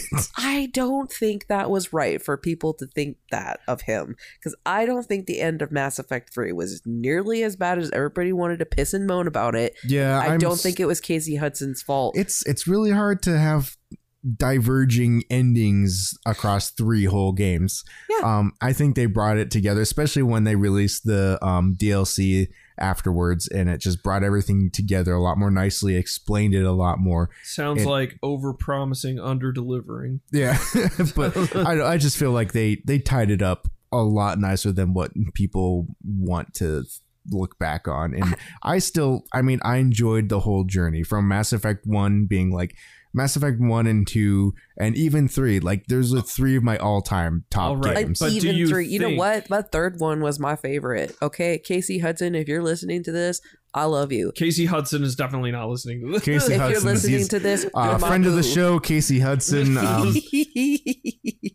I could dream. I would do a Casey Hudson voice, but I have no idea what. Boo yeah, boo bear. I don't know what he sounds I like. love you, man. You keep doing you. So, no Mass Effect in 2019. Yeah. So you just went on this tangent for no reason. Because we were talking about It's Anthem. BioWare. I just want more BioWare. You garbage okay? person. I want more good BioWare. Let me be clear on that. I want good BioWare. I don't want any of this garbage that EA is Yeah. like rebranding everything else as BioWare. You haven't been balls deep into the Oh my BioWare god. like Justin and I have. I'm waiting. No, you're not waiting for I'm shit. waiting for Jade Empire too. You haven't. I'm waiting for Jade. I've been waiting. Well, you know what? I'm So waiting for long. Neverwinter Nights. Okay, Well, that kind of exists. There's the online version. I'm waiting for a new one. It's free. No, I want Yeah, a I new mean, one. I think overall 2019 is probably going to be kind of a stale Year year of for Age me. of Empire 2019. I mean, Jade Empire 2019. I botched all that. Age of Empire. Age of Empires. Empire Earth Empire 2019. Earth 2019. No, All right, yeah, I'm gonna pop down my list and maybe because I know you guys were a little less prepared for this than I was, but Yeah, you because came. it was you- my segment, it's my thing. Yeah, Marcus came. He came here with so- a spreadsheet. So if you have any of these that you are interested in, just feel free to comment. Animal Crossing is potential. There's no date yet, but it's Well, see, I don't have a it's Switch a- yet, so that's a problem. Yeah, Okay. see, I can't look forward to that. these are going to be a couple Switch titles in a row. Hence why. Metroid Prime. Yeah. I'm terrible at platformers, especially Well- Metroidvanias. I mean, Metroid Prime was a little different. It's more of a first-person shooter. Oh, that's right. So, Bayonetta 3. Yeah. I never played any of the Bayonetta games. Well, there is time on Switch because there is Bayonetta 1 and 2 on Switch. To get caught up real quick, Ghost of Tsushima But go buy a Switch first. is supposedly slated for next year, but there's no official date as far as I know for Ghost. So tell us about that one. That's the samurai game that is by the Infamous team. Does that come out in Oh, January? okay. No. No. Well, if it's by the Infamous team, I might be on board with that because it looks really good. Having never beaten an Infamous game, I really enjoyed how they played. Yeah, it looks open world in an open world samurai game. I'm welcoming a new Onimusha type game, and I mean I noticed there is which I mean we'll get to later, but the original Onimusha is being remastered and re-released on PS4 and Xbox, I believe. Probably Xbox PC, probably everything, but I'm buying it on PS4. But yeah, maybe hope for new Onimusha or Onimusha-like games is all I can hope for. Devil May Cry 5 coming out in March, on March 8th. That game, I'm probably my absolute most hyped game of next year. Oh yeah, well you would be hyped. Yeah, for you're- that. That's just Big Devil May Cry fan. Yeah, and they had fudged it up and hadn't been doing that game justice for several years, so I'm pretty hyped for that. Kingdom Hearts 3 I'm looking forward to, and that's soon. Hopefully that's good, but who knows? Sadly, more than Kingdom Hearts 3 and sooner than Kingdom Hearts 3, so this might be where I'm spending my time, is Resident Evil 2 Remake. yeah. That game looks incredible. Like, it looks absolutely gorgeous. Sekiro. Did they fix the camera angles with that? Yeah, it's more of the... I haven't been keeping up with the development of it. It's more of the Resident Evil 4 camera, but I bet you Okay. could change it back to the old static camera. I wouldn't be surprised. I remember an old skit about that. God, what was that show called on G4? That review show, X-Play. X-Play. They did that. They did With that. Adam Sessler. Yeah, they did that Adam Sessler bit where he's like wandering through like the bathroom and stuff, and the angle changes, so he's just like stumbling around because I remember that was always good. going through like getting scared and going through a door and then being like, oh crap, and then like I kept bouncing between the doors. Yeah, because the kept angle switching. changes, you just keep going back and forth. Yeah, those tank controls were not good. Sekiro Shadows Die Twice. This is made by From Software, published by Activision. It looks really good on the surface, but I'm scared with Activision as a publisher. Maybe corners might be cut. Yeah. But it's supposedly going to be harder than a Dark Souls game because you won't have levels, so it's more of just a straight up action game. Oh wow. So I'm actually looking forward to that because that kind of levels the playing field. Because I know in Dark Souls games there are playstyles people prefer because it's easier to like cheese bosses in a way. And I mean, maybe some of that will exist, but it looks like you're tied down to having to use certain weapons in this. Yeah. So it'll be, I think, more skill oriented. And I really look forward to something like that. And that's slated for March 22nd. Jump Force, I really look forward to, as a huge fan of shonen like anime, and it's got your Gokus, it's got Luffy, it's got It's Vegeta. got all your animes.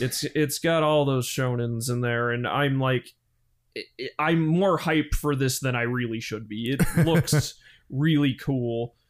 And Mortal Kombat 11 slated for April 23rd. I hear that's gonna possibly have a adventure mode that's more similar to Shaolin Monks. So I'm excited to have that back in a Mortal Kombat game, or just seeing that they're doing something different. And I really like the Mortal Kombat franchise, but I'm huge on fighting games, as much as I'm not great at them in terms of a competitive scene in any sense. I just enjoy playing them for in terms of like playing against other friends, you just smear them across the floor. And that's where I'm good. Shaolin Monks was like the last Mortal Kombat game that I actually enjoyed. It was really fun, but very it was a hot hard. minute ago. It's a very hard game, surprisingly. Rage 2 looks really interesting. Are you interested in that at all? I never played the first, so well, I mean, this is probably gonna be its own independent thing. yeah, it's true. I mean, and I am playing significantly more games now than I was a year ago. So I mean, I just think you like FPS games, kind of, it looks a little more up your alley than some of the others. Yeah, I always get really weird about what I play. It seems like I just have a strange interest in games. I mean, this looks like a cool Mad Max thing so far. Put me back in Freelancer, but with HD graphics, and I'll play that. Oh wait, it's Star Citizen, and it's just a pile of money. It's just a big old pile of cash. And Crash Team Racing is last on my list, and that's slated for June 21st. So that's quite a ways out. But with everything they've been covering with these rebuilds of some of these older games that Activision's been doing, they've been really good so far. And Crash Team Racing is like the only real competitor Mario Kart ever had. Anyway, so that about does it for games, at least I'm excited for so far, that have been announced. I'm sure there might be some I missed. There might be other things that will show up in the coming weeks. Like, I hear a Nintendo Direct is rumored that's coming on the 11th or 10th, supposedly, which I highly wouldn't doubt, because... What do you think they're going to announce? Well, I think they're going to give solid release dates for some stuff, okay. because they need a spring lineup, since that hasn't happened yet, and last year they did... They need to show Reggie's face a little more. Yes. They need to get him out there. But yeah, they did... one last year, a Direct on the 10th, so around that same time I think seems plausible. And like I said, there is a rumor going around that seems at least substantiated in some capacity that it's coming soon, and I've been being like theorizing that there's one coming because they need a spring lineup, since they have a lot of games that are we know coming and have no release dates. And they need that revision, that hardware revision, so I can buy one. Oh, and something that might get shown at that is the developers behind SteamWorld Heist and SteamWorld Dig did say we have news coming soon, and I know they've been very like Nintendo friendly, so I wouldn't be surprised to see that maybe in a like Nindies type showcase in a Direct, that like a SteamWorld Dig 3, which I would be super hyped for. Like maybe a SteamWorld Dig 3 and a SteamWorld Heist 2. I'd be really hyped for either of those, because SteamWorld Heist is it's kind of like XCOM, but like a side view XCOM. 2D. Yeah, you bounce bullets. Okay. Which is really cool. You like can aim at the ceiling and ricochet it and hit somebody in the head. And there's a lot of knocking people's hats off and wearing different hats that don't really do much. So Team Fortress 2. Team Fortress 2 meets side-scrolling a 2D XCOM. Anyway, so that about does it for that segment. All right, so I guess we should roll right into the news. Yes, cover the news. Okay, so last week we mentioned Atlas and their rough hitting launch. A rough patch. Yeah, a little bit of rough patch. So that their team came out and they basically apologized for having a rough launch.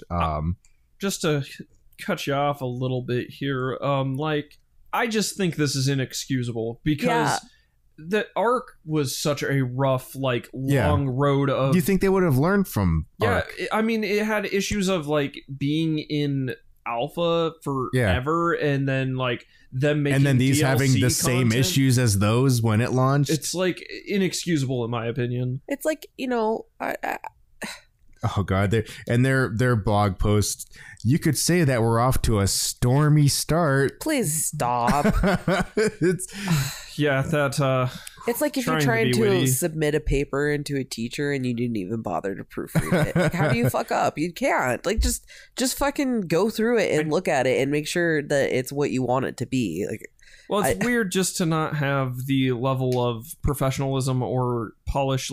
The company I think of when I think polish is always Supergiant Games, but it's those games didn't have any issues when they launched. Granted, they're 100% in different spaces, clearly, but it's is it too much to ask that your game is done? Yeah, it's almost acceptable. It's almost acceptable / expected that a game is gonna launch and there's gonna be problems with it. Yeah, which sucks now. That's becoming more and more of a thing, and there's people that are dedicated to actually making fun of the glitches. Yeah, I mean, so they said our number one priority at the moment is tackling the stability, connection, and data issues, and we will make significant progress over the coming days ahead. And they also said that basically from here on out to expect more updates to the game and acknowledgement from the studio, because I guess for a while they have been a little radio silent, and I'm sure that's because they're just trying to all hands on deck fixing what's broken, which shouldn't have been broken in the first place. That's too much upkeep and too much of a pain in the ass for a game. Like, I don't want to have to keep a hold of your Twitter and pay attention to your forum or whatever, or look for the updates and look for your stupid little apologies. I mean, is it just so There's- like, and is this game actually like launched, or is it in early access? It's early access. Okay, so but I guess But that's they're still- just gonna do what they did with forgivable. Ark again. Yeah, like it's again the stuff that they should have learned from Ark. I just think your game needs to be even for early access, maybe a little bit more complete. I mean, it's only $25, but They still. had to beat Fallout 76. Okay, I wouldn't say it's they're all about that competition. Yeah, I think they're probably still a They're step too small of a above. company to reach that kind of disappointment. Oh shit! Try harder. Get bigger and fail harder. Get swole. So there's up next we have so you haven't played any Elite Dangerous, right? I have not. You're not much of a space captain. I mean, I think I like the idea. I just don't play a lot of PC games. So you're that's like- kind of where that started. Yeah. So you're like the type that likes hearing about the crazy Eve battles where people are losing lots of money rather than actually losing the money. Yeah, I think that about sums it up. So basically, like the level of like simulation in Elite Dangerous is like there's 400 billion star systems in the Milky Way, and I guess that's in the game. Jeez. Huh? So there's an area that's being called Distant Worlds 2, and there's going to be a journey. There's 4,600 players of the game are embarking on this journey that's a 200,000 light year journey across the solar galaxy, and it is just big undertaking within the game. Like stuff like this I think is really cool and makes me wish I actually had the time to dedicate to a game like this. Yeah, I always like large scale kind of life involving things are cool, but obviously when you're older and have a job and like Yeah. other responsibilities, it becomes real hard to always check in and do these things. You don't have like deep pockets to be able to support a PC that can run that shit anyway. You have a job, therefore you have more money, but That's what they say. Deep pockets that the government can dip into. So let's see. The guy that wrote this article said he had the privilege of visiting the endpoint of the original Distant Worlds expedition in 2016. He said in total, more than 1,300 players attempted the trip for Distant Worlds 2. The fleet will be even larger, second only to the 3,000 player space battle that he wrote about in 2017. So this game it's basically like Eve 2 right now with the amount of crazy stuff going on. to be young and in high school and have no time, or have indefinite time and no life to be able to play that. I'm curious to know like what the demographic of this game is. Yeah. Like who is playing this and who has the time and resources to dump into something like this. Yeah, I mean, because Probably when I the same played, kind of people that can dump a lot of money into things like Hearthstone. well, because I mean, when I was playing games like Freelancer and then like getting into Eve, because I did play Eve for a little bit, and there were people that were around my age at the time, which is like I was a teenager, but then there were people that were like in their 30s and 40s that were also playing. So it's a pretty wide gap that plays these type of games. Yeah, I'm just always interested to see numbers and statistics, and maybe they don't have that. Yeah, maybe not. Up next, the biggest Kickstarter of the year. It raised $6.2 million, and it is a board game Of course. called Tainted Grail: The Fall of Avalon. I'm actually surprised I didn't get involved with this, considering how much I love board games Yeah. and wasting money on Kickstarter. Well, you've been trying to cut back a little bit. You have a problem. I've been It's- trying to be a bit better about Kickstart stuff. I've been burned, sort of. Yeah. Super Dungeon Explorer Legends is still Oh God. a missing Oh no. element. Oh, no. No update for years, and I've Oh no. dumped like $300 something into Oh. that. That sucks because the first one was so good. Yeah, I'm just like waiting for a reply or a response, and I was actually checking just the other day at the comment section in there. Yeah, there's still to a lot see of just everybody sadness. upset, being like, it's been like 600 or like 700 days since our last update and stuff. Like, Oh, that's rough. yeah, Wow. we're just like, oh well, hopefully they don't dissolve or something. And Yeah. So this is the same team behind This War of Mine, the board game. Have you Interesting. heard of that? Have you played that or heard of I it? haven't played the video game This War of Mine either, but yeah, I didn't know there was a board game. But I'm sure it's probably pretty good. But I don't need to get hype about a board game. It's the last Yeah. thing I need. Why don't you try opening up the millions that you have already? I'm trying, but I'm here right now recording this cast. Instead of playing your board games by yourself. Sad, lonely board games alone. Yeah, it looks like it could be an interesting game. Unfortunately, we are too late to get in on it. At least at the there ground are floor. any, yeah. If Maybe there I are can any, late back it. Maybe there's ways. there could be ways Don't get me interested. that I did We need not to get away from this topic. ways I did not look into. Just remember your 12 steps, Marcus. Relapsing, the final step of the That is not the final falling step of the 12 very steps. hard back into an addiction. That is the exact opposite of the 12 steps. That's the last step. That's then you the secret rinse- step 13. Rinse, wash, and repeat. So up next, Blizzard is targeting Twitch chat toxicity with new Overwatch moderation scheme. Basically, for Overwatch official Overwatch events, they want people to link their Blizzard account with Twitch. Do you think this will work? No, I don't either. it's not gonna. Yeah. It's a pretty dumb. People are gonna be shitty no matter what accounts are. You can link it to their personal Facebook. I've seen Facebook is a wasteland of shitty people. It's You can't be Trolls. too much of a nanny because it's just not going to work. You can't- And you're just going to make yourself look like a boob. you just Yeah. can't stop trolls. The aim is to create a more positive viewing experience, is what That's they're just- saying. I just- don't see it's Just not don't going to even work. Try. Don't even try. That's how you get. They're that's how you do that. they're encouraging people to be shitty with this. They used It's a all of the challenge. trigger This words. is a for challenge. me. This is just challenge me to be shitty.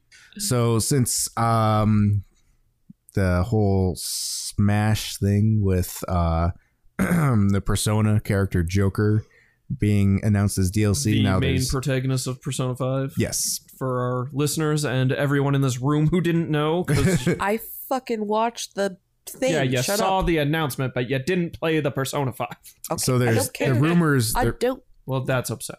the rumors of it coming to Switch are intensifying. Yeah, isn't it Persona 5R? I watched a little snippet trailer for it, and it just says more information's coming in March. So it's a announcement of an announcement. And this it still could be a Switch thing, but I was like, either it's a Switch game or it's a more complete version of the game, kind of like a Game of the Year edition with a couple extra bells and whistles. I know one of my friends is saying it might include a female main protagonist choice like they've done in the past for some of these. But yeah, just being probably just a more complete version or Game of the Year edition type of the game is likely. And then also, Yeah. once again, that coming to probably all platforms, like at least that it's already on, and then Switch included. Wouldn't surprise me in the slightest. Yeah. And wasn't there a couple others in there? I know they registered a bunch of domains. Yeah, they registered a bunch of domains. This article did not list all of them, but they just said that there was a bunch of domains that they just recently registered Yeah, and related to Persona. I cannot remember what they all were, but I know the fan base for Persona is very ravenous and a bit divided, because there are obviously the fans of the originals when it was still kind of part of like a SMT's type spinoff before they eventually, with Persona 4 Golden on the Vita, that they dropped the handle of SMT or Shin Megami Tensei, and that, so they've like separated finally like fully from that for both Persona 4 Golden as well as Persona 5. Yeah. But a lot of the original fans kind of want a Persona 1 and 2 remake, and I don't know, I haven't been following too closely with that fan base, but when they say Persona 2 remake, I always wonder if they include both the two different, because 2 was two different games. There was two entirely different games, so it's so I don't know if that includes both of those, but they want a remake of 1 and 2 in more of a Persona 3 style, which I would be 100% down for, or even just a better 3D rebuild of those to make those more accessible in today. And I would like to see, I mean, Persona 3, both Persona 3 and Persona 4 Golden ported to more modern platforms like a Switch or a PS4 or an Xbox One or PC. But that's what I would like to see from that franchise. I'm a little more on the SMT side of this. I enjoy the SMT games a lot more.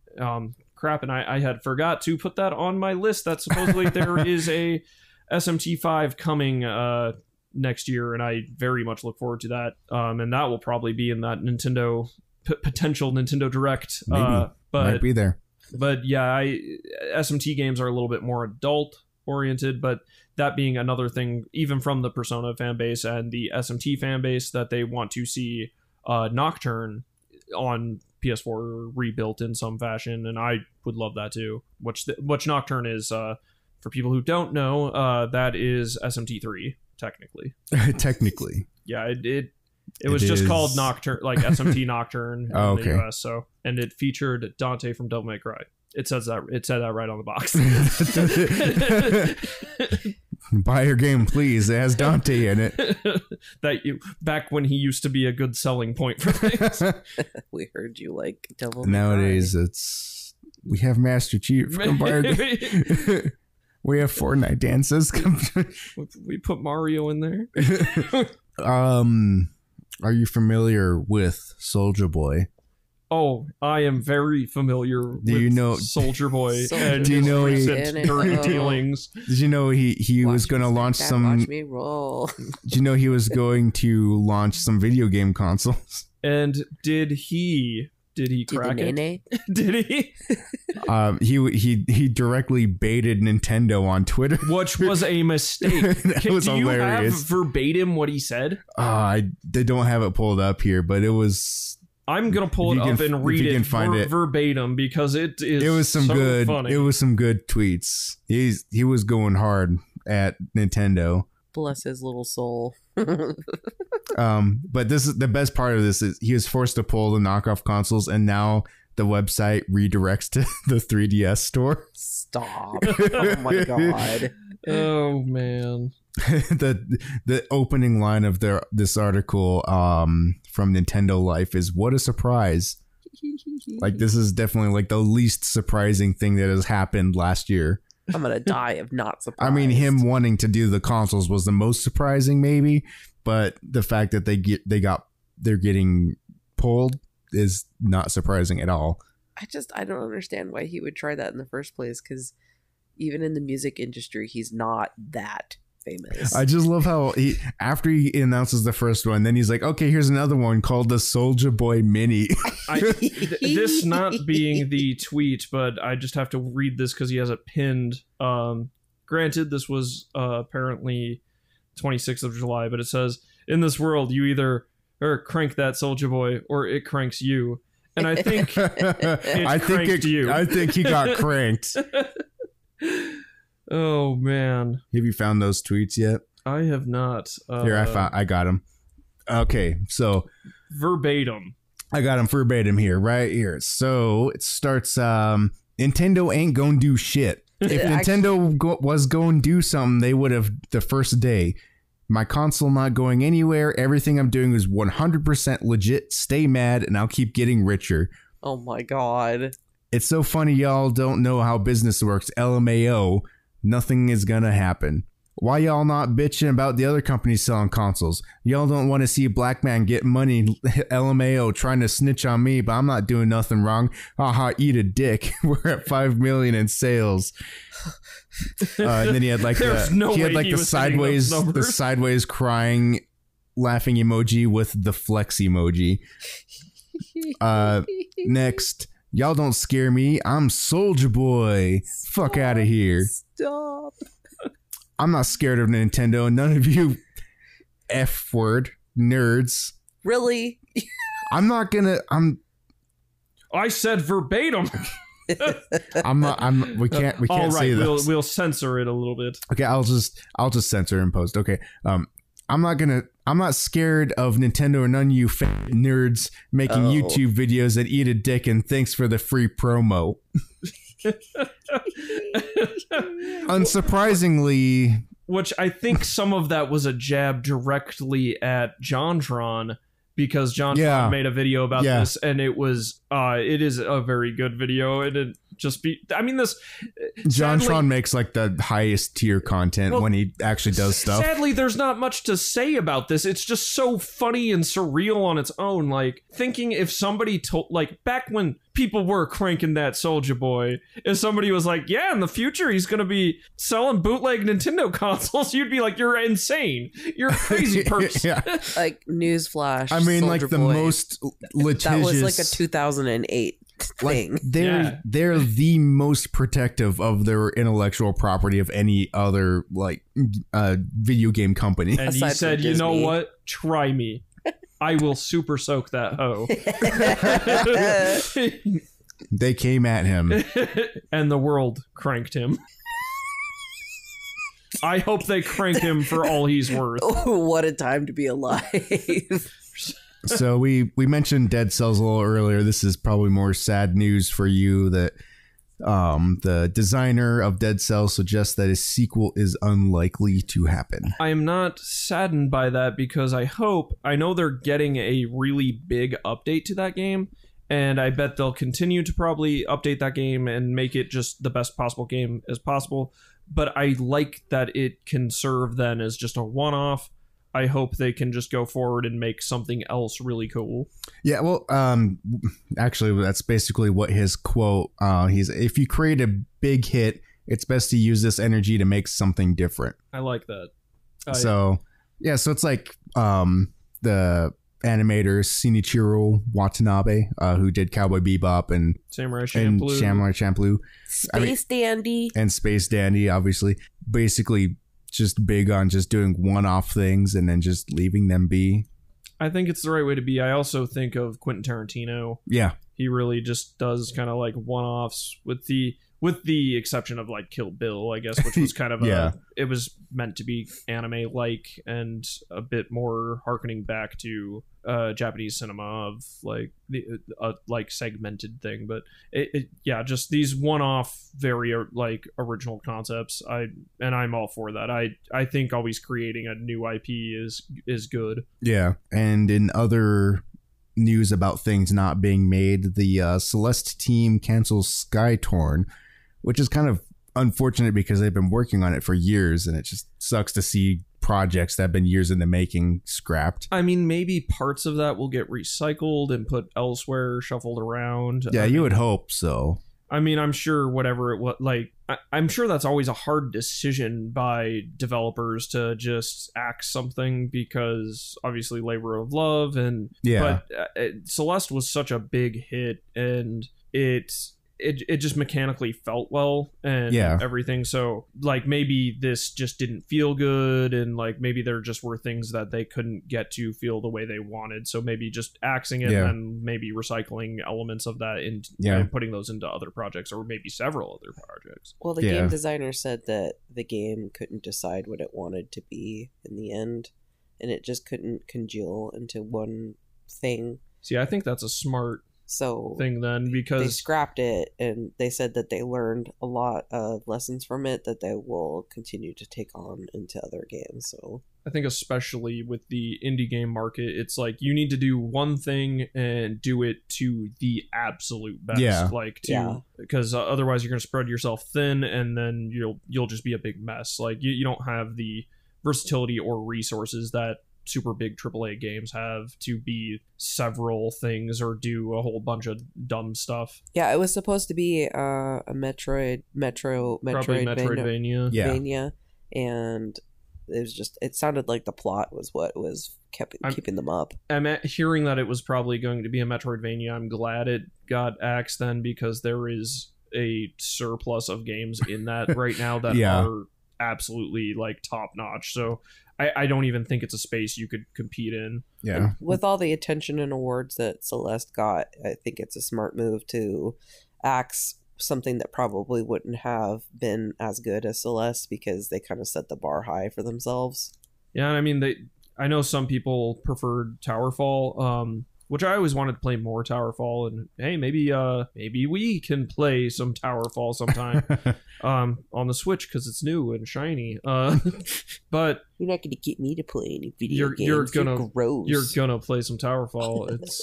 I always thought of it like an archery Bomberman, but I know some people like that a little better than Celeste, and I mean, it was a hit, but Towerfall was like the proof of concept or reason to buy a Ouya when that was a thing, which then got obviously shoved on every other platform. Oh my god, I forgot that thing even existed. I still have that packed away somewhere. True story. I kind of would like to see that, because I think it's in our storage. I've never seen a You've Ouya. never seen one? No, it's here somewhere. I've seen it around my computer stuff. And one of the last quotes that they had here, and hopefully this isn't them like pulling the wool over everyone's heads, and it's an actual sentiment of the whole team, but this is: as much as we all love Skytorn and how much it's meant to us over the last several years, we're excited for new things and new projects. I'm okay saying it was an amazing learning experience, and we'll take all these lessons onto our next project. So hopefully that's like a sentiment of the whole team rather than just like the main guy saying, yeah, we axed this. This was actually how the company found out. Oh. Yeah. We didn't know it was axed until that you guys made that news article. Yeah. I look forward to anything from that team, though. Yeah.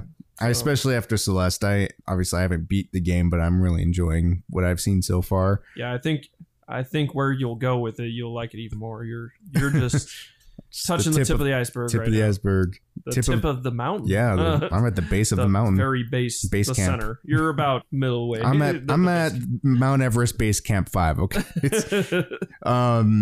This is all other good news for you, since being a big Devil May Cry fan. Their Devil May Cry 5 director says he's gearing up for his next title after the first major update hits. You got me excited because I thought you were going to say that they were fixing Dante's theme music. But no, they're apparently not doing that. They are... I am excited to see what else they're working on. Hopefully a Devil May Cry 6. Maybe not. Maybe something completely different. I think Devil May Cry 5 is... going to make its money. So yeah, it looks like it's going to be a big hit. Like I said, that's my most hype game right now. So I mean, and I can't be alone in that I know the theme song for that, the Pull My Devil Trigger, had like millions of views within the first few days. Cyberpunk side scroller The Last Night runs into massive legal and funding issues. I couldn't imagine why. Maybe name stealing, maybe concepts.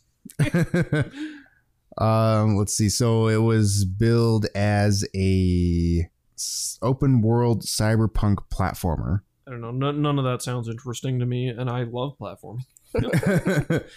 So it was going to be released in 2018, but it was pushed back. They also had to cancel a new trailer that they planned to reveal at the Game Awards. Developers said they can't talk about the issues that his studio has ran into, and asked potential investors to get in touch. Well, this won't end well. Yeah. And that's basically all we have for that. Is this it for the news? Nope. Is there anything else even interesting, really? Mega Man 11 producer basically confirms that a new game is being worked on in 2019. Now, this could be one of two things. Mega Man 12. No, most definitely not Mega Man 12. I know they said if Capcom has stated if Mega Man 11 and as well as even the X collection sold well enough, they would be making a new Mega Man X. So it could be that. I think Mega Man 11 did sell pretty well. Yeah. But if it's not that, there was a game in the works, or at least conceptualized by the director prior to Mega Man 11, and he was really excited for it, whatever it was. He said it was going to be a new IP that would be super exciting and fun for people. Yeah. But he got tasked with Mega Man 11, and he thought making Mega Man 11 was more important at the time because it had been dormant for so long as a franchise. And he was like, we do need to prioritize like our older franchises over a newer franchise. Yeah. And maybe Mega Man 11, if it is whatever his other idea was, maybe Mega Man 11 served as some inspiration, or some of the ideas might got stirred up and might end up over there. Whatever it is, I look forward to it. Yeah, I mean, they obviously did a really good job with Mega Man 11. A lot of people like that game. It pleased me, and I am a Mega Man fan, so... So, speaking of things that pleased you, here's something that you're going to hate. Everyone's favorite Fortnite streamer Ninja. made almost $10 million last year, reportedly pre-tax. Basically, about 70% of that income came from Twitch and YouTube. Why is that news? Through ads and subscriptions. I mean, I just find it wrong that even a person as a streamer can make that much money. Because I think it's interesting to see like how these people that are playing games are making a shitload of money. Yeah, but that's been a phenomenon for the past, 5-6 years now. I mean, this is just insane. Yeah, not really 10 to this million level. in a year? Yeah, but... and he has, sponsorship deals with, Samsung, Uber Eats, Red Bull. Hasn't Markiplier and PewDiePie made just as much? No. Well, they've made more collectively over all the years they've been popular, but and Ninja they do other things. Pretty much the only thing Ninja's been doing is playing games. Like PewDiePie and Markiplier, they've been working on other things to make money because the YouTube well has dried up. I mean, basically. Ninja making 10 million in basically a year. He only became super relevant towards the end of last year. Yeah. And yeah, so it's all this just in a year of being popular and kind of coming out of nowhere. I hadn't heard of him at all until Fortnite streaming. I don't even know if he was doing anything before that. I don't think so. He streams 12 hours a day. Oh my God. That's 4,000 hours of Fortnite. I can't even sit for 12 hours a day. Yeah. I know they get up and stretch and do things, but I mean, I couldn't do that. Dances. I'm impatient. I literally don't care. Hearing about, this person makes this much money playing video games is just kind of an old. Yeah, I don't know. I like to see stuff like that. Maybe our audience might. Who knows? I don't myself, because I always think it gives the younger generation kind of delusions of grandeur in a way of I think even the YouTube content is a little bit damaging to youth because obviously kids, I want to grow up and be Ninja. Yeah, when we were growing up, obviously nobody was playing games because there was potential a pot at the end of the rainbow. I don't know what you're talking about. you never thought, I'm gonna make money playing a game. I basically worshipped we mentioned his name the other day, but I can't remember all of a sudden. Oh, the Quake guy. Yeah. Yeah, but I mean, those tournaments had such small pots. He did get a Ferrari, but it's nothing compared to today. And it just I think it gives kids the wrong idea. Not go play games, be competitive, get into please get into esports, play to the absolute best of your ability. But I just don't think you should put you're so much focus on being. I've even been to local game joints of tournaments, and there have been younger kids being I'm gonna be a professional gamer when I grow up. Yeah, no, you're not. And yeah, it's it's even less of an odds of being an NFL player. Yeah, Well, I mean, and like- lightning striking and like hitting a lottery when it's like it's not a thing. And I think I mentioned before. Probably, All I have to say is it's 2019. Get out there and live your best life. Yeah, if that's gonna be their dream as a snot-nosed kid, like whatever. Have yeah, fun. I mean, They'll kids, get hit kids with let kids dream they'll, for they'll sure. get hit with reality soon enough. I just think it's not a soup like people that make it, they make it, but it's not going to be everyone. I've seen very depressing videos of people who were like, I've streamed every day Yeah. for years and I never have, made like, anything. nothing to show for it, and they were like, it basically destroyed my life, and that's upsetting. Like turning away friends and everything just to do this seems insane. And I just, like I said, I just dread a future for kids where they are turning down social gatherings or hanging out with people in person to stream or just to play a game, or even being so like when I was at these places playing competitively, I know some people got so competitive that like you couldn't be friends with them. Yeah, it gets really toxic when you get competitive sometimes. Yeah, and I fear that. I mean, that's why I don't play competitively in any regards, because it's too much.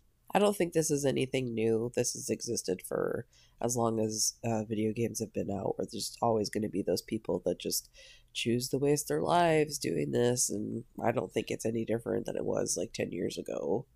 I just think it's more widespread is all. Yeah, it's just more more pervasive. I'm just saying, when we were kids, we just like maybe there were We people played wasting games because we time wanted and- to play games. Yeah, maybe there not were because we people were like, we're wasting going to be a time. big streamer. And I mean, and it's fine to be like, I'm going to be the best at this and have that attitude. It's 100% fine to do Well, that. I'm just talking about like choosing to turn down social activities because they're so invested in a game. Like, I think that's okay from time to time, but just I mean, there's I'm plenty of worried. people when we were kids that would do shit like that. Like, I've had a couple of boyfriends that would just, I can't go out on a date. I I see have you a said- guild meeting at 7 p.m. All I right. see there hated was that the stuff. past tense in that.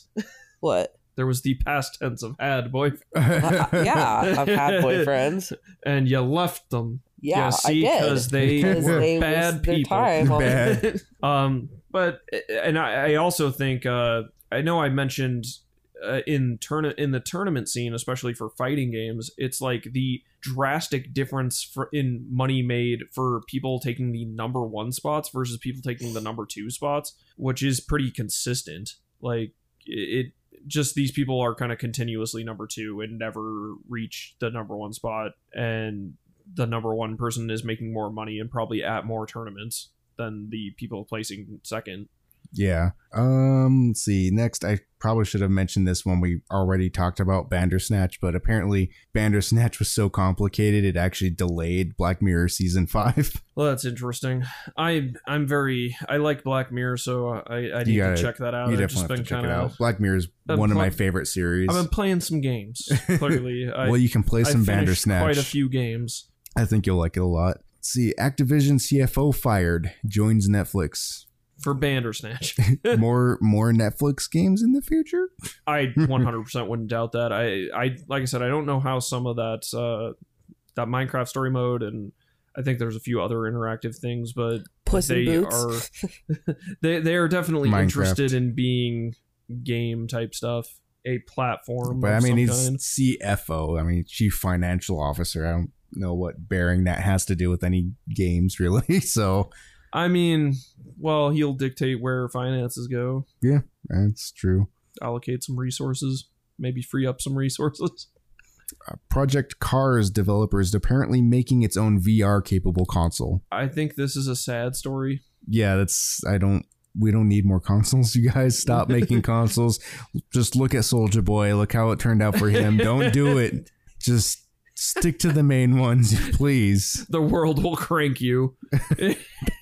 If you do this, prepare to get cranked. Hacker seized control of more than 70,000 Chromecasts to promote PewDiePie. This is getting gross. I don't like how they're calling it hackers. They're scanning ports for specific ports that Chromecast use, and if your network is unsecured, they can just connect to your Chromecast over the internet, and they're just displaying a page that says, hey, subscribe to PewDiePie. This whole PewDiePie war against T-Series is kind of getting out of hand. It's still going. Still going. Yeah, I'm like, I'm on PewDiePie's side. It's a losing battle. Yeah, it will eventually peter out, but there's no way, because I mean right now it's just shenanigans, but I know some of these meme type things get out of hand and people do get hurt.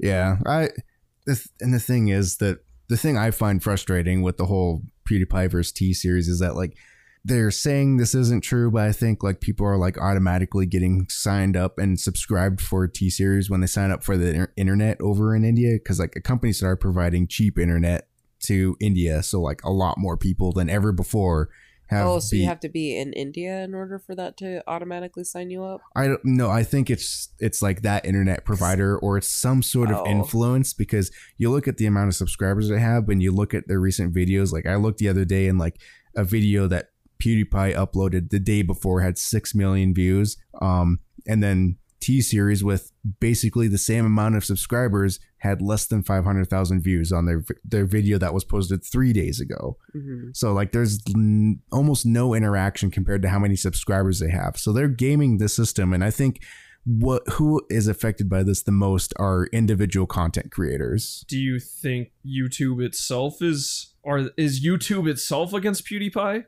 I think so too. I think YouTube hates PewDiePie. Yeah, since when has that been a secret? But they want him gone. But I mean, I think YouTube kind of hates individual creators at this point. They just want the Jimmy Fallons and the Will Smiths. They want all the big people. They will quickly find everyone leaves their platform. They just want to become the second cable TV. And speaking of that, I mean, like, I love Jack Black, and he just signed up for YouTube with his son to do a gaming channel, and like, they haven't even produced any content, and they already have like 2 million subscribers. And it's just like, it's one of those things where it's like, it's big people who are already famous against people. Like, this was a platform meant for the little people to get on and show their content to everybody else. How many times are we going to talk about this? This is my I feel so conflicted with this Jack Black thing, because he gets it. You can tell he gets it, but he's still like, it's hard still for me. Just like, I just don't like the idea of being like, I'm making a game cast and almost like I'm a normal human, and then it's like you're 100% not. Like, I mean, you're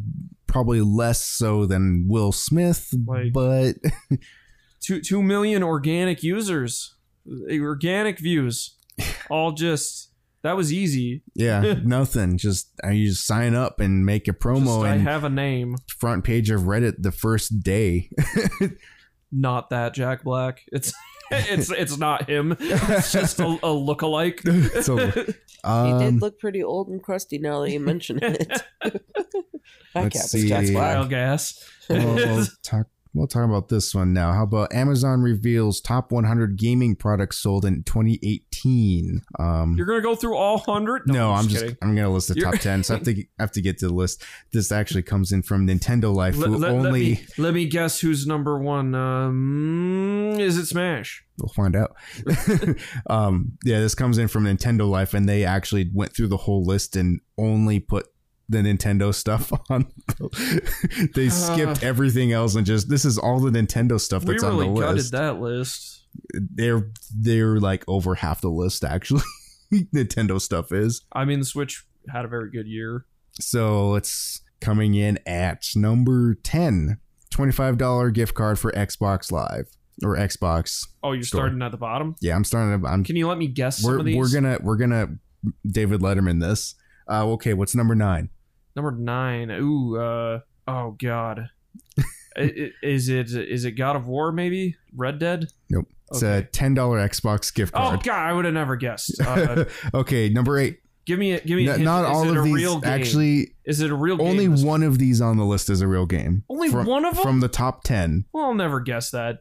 Okay, so number 8 is a Switch Pro controller.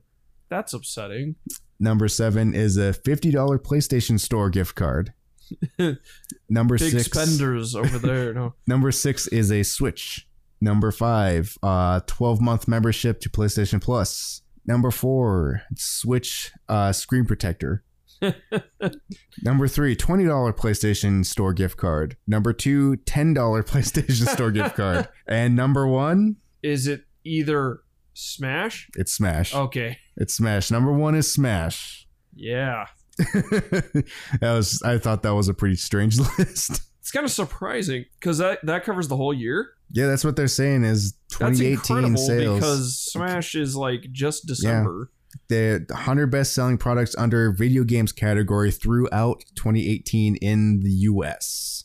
Was just everybody slapping the order button. Just on everyone on just Smash? buying all the Smash. I could say my Smash. I mean, it came out at the very end of the year. Mine did not come from Amazon, so I did not contribute to whatever weird numbers they had for that. Let's see. Former Hearthstone developers are working on a new Marvel game. Is it a card game? We don't know. We know nothing really, but is it probably a card game? But with their pedigree, it's probably a card game, and it's probably going to be pretty solid. I'm interested. We'll have to wait and see, but I'm going to collect all the Loki cards. I'm peaked. I knew you were my husband for a reason.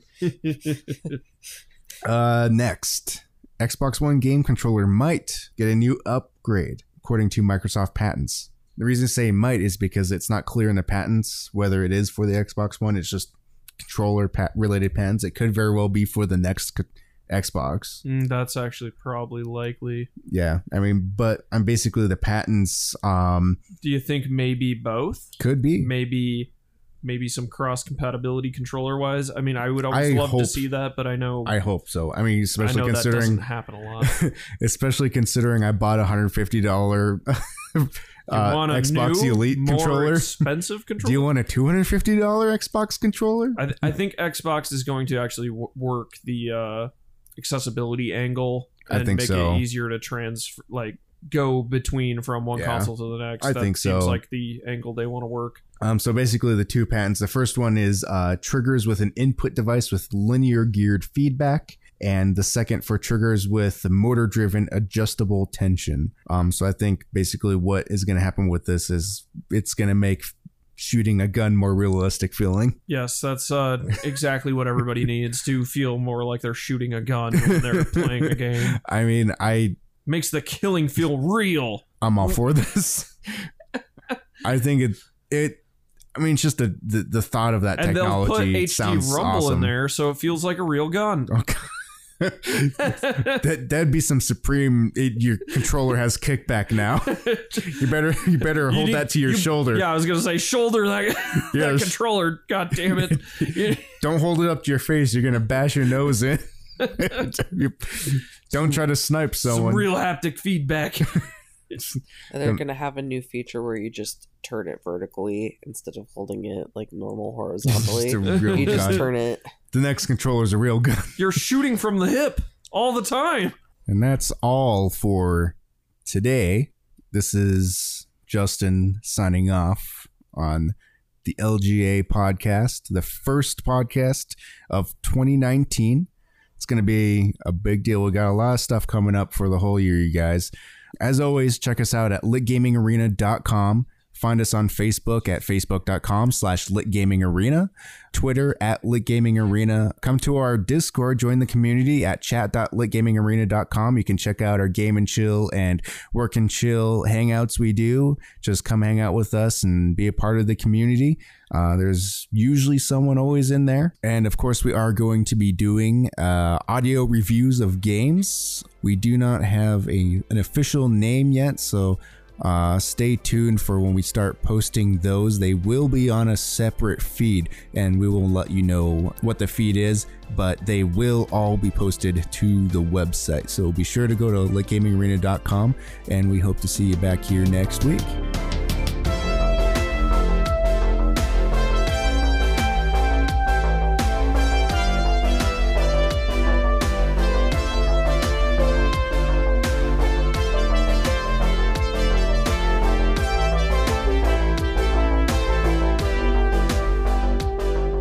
That's right. It's 2019, a new year. We got all sorts of new stuff coming. We got we got your glib glabs and your ploop plops, and we did it. Read me a news story for once, He-Man. Jesus. I just want to hear one good shred of news this week, and you bring me this swill!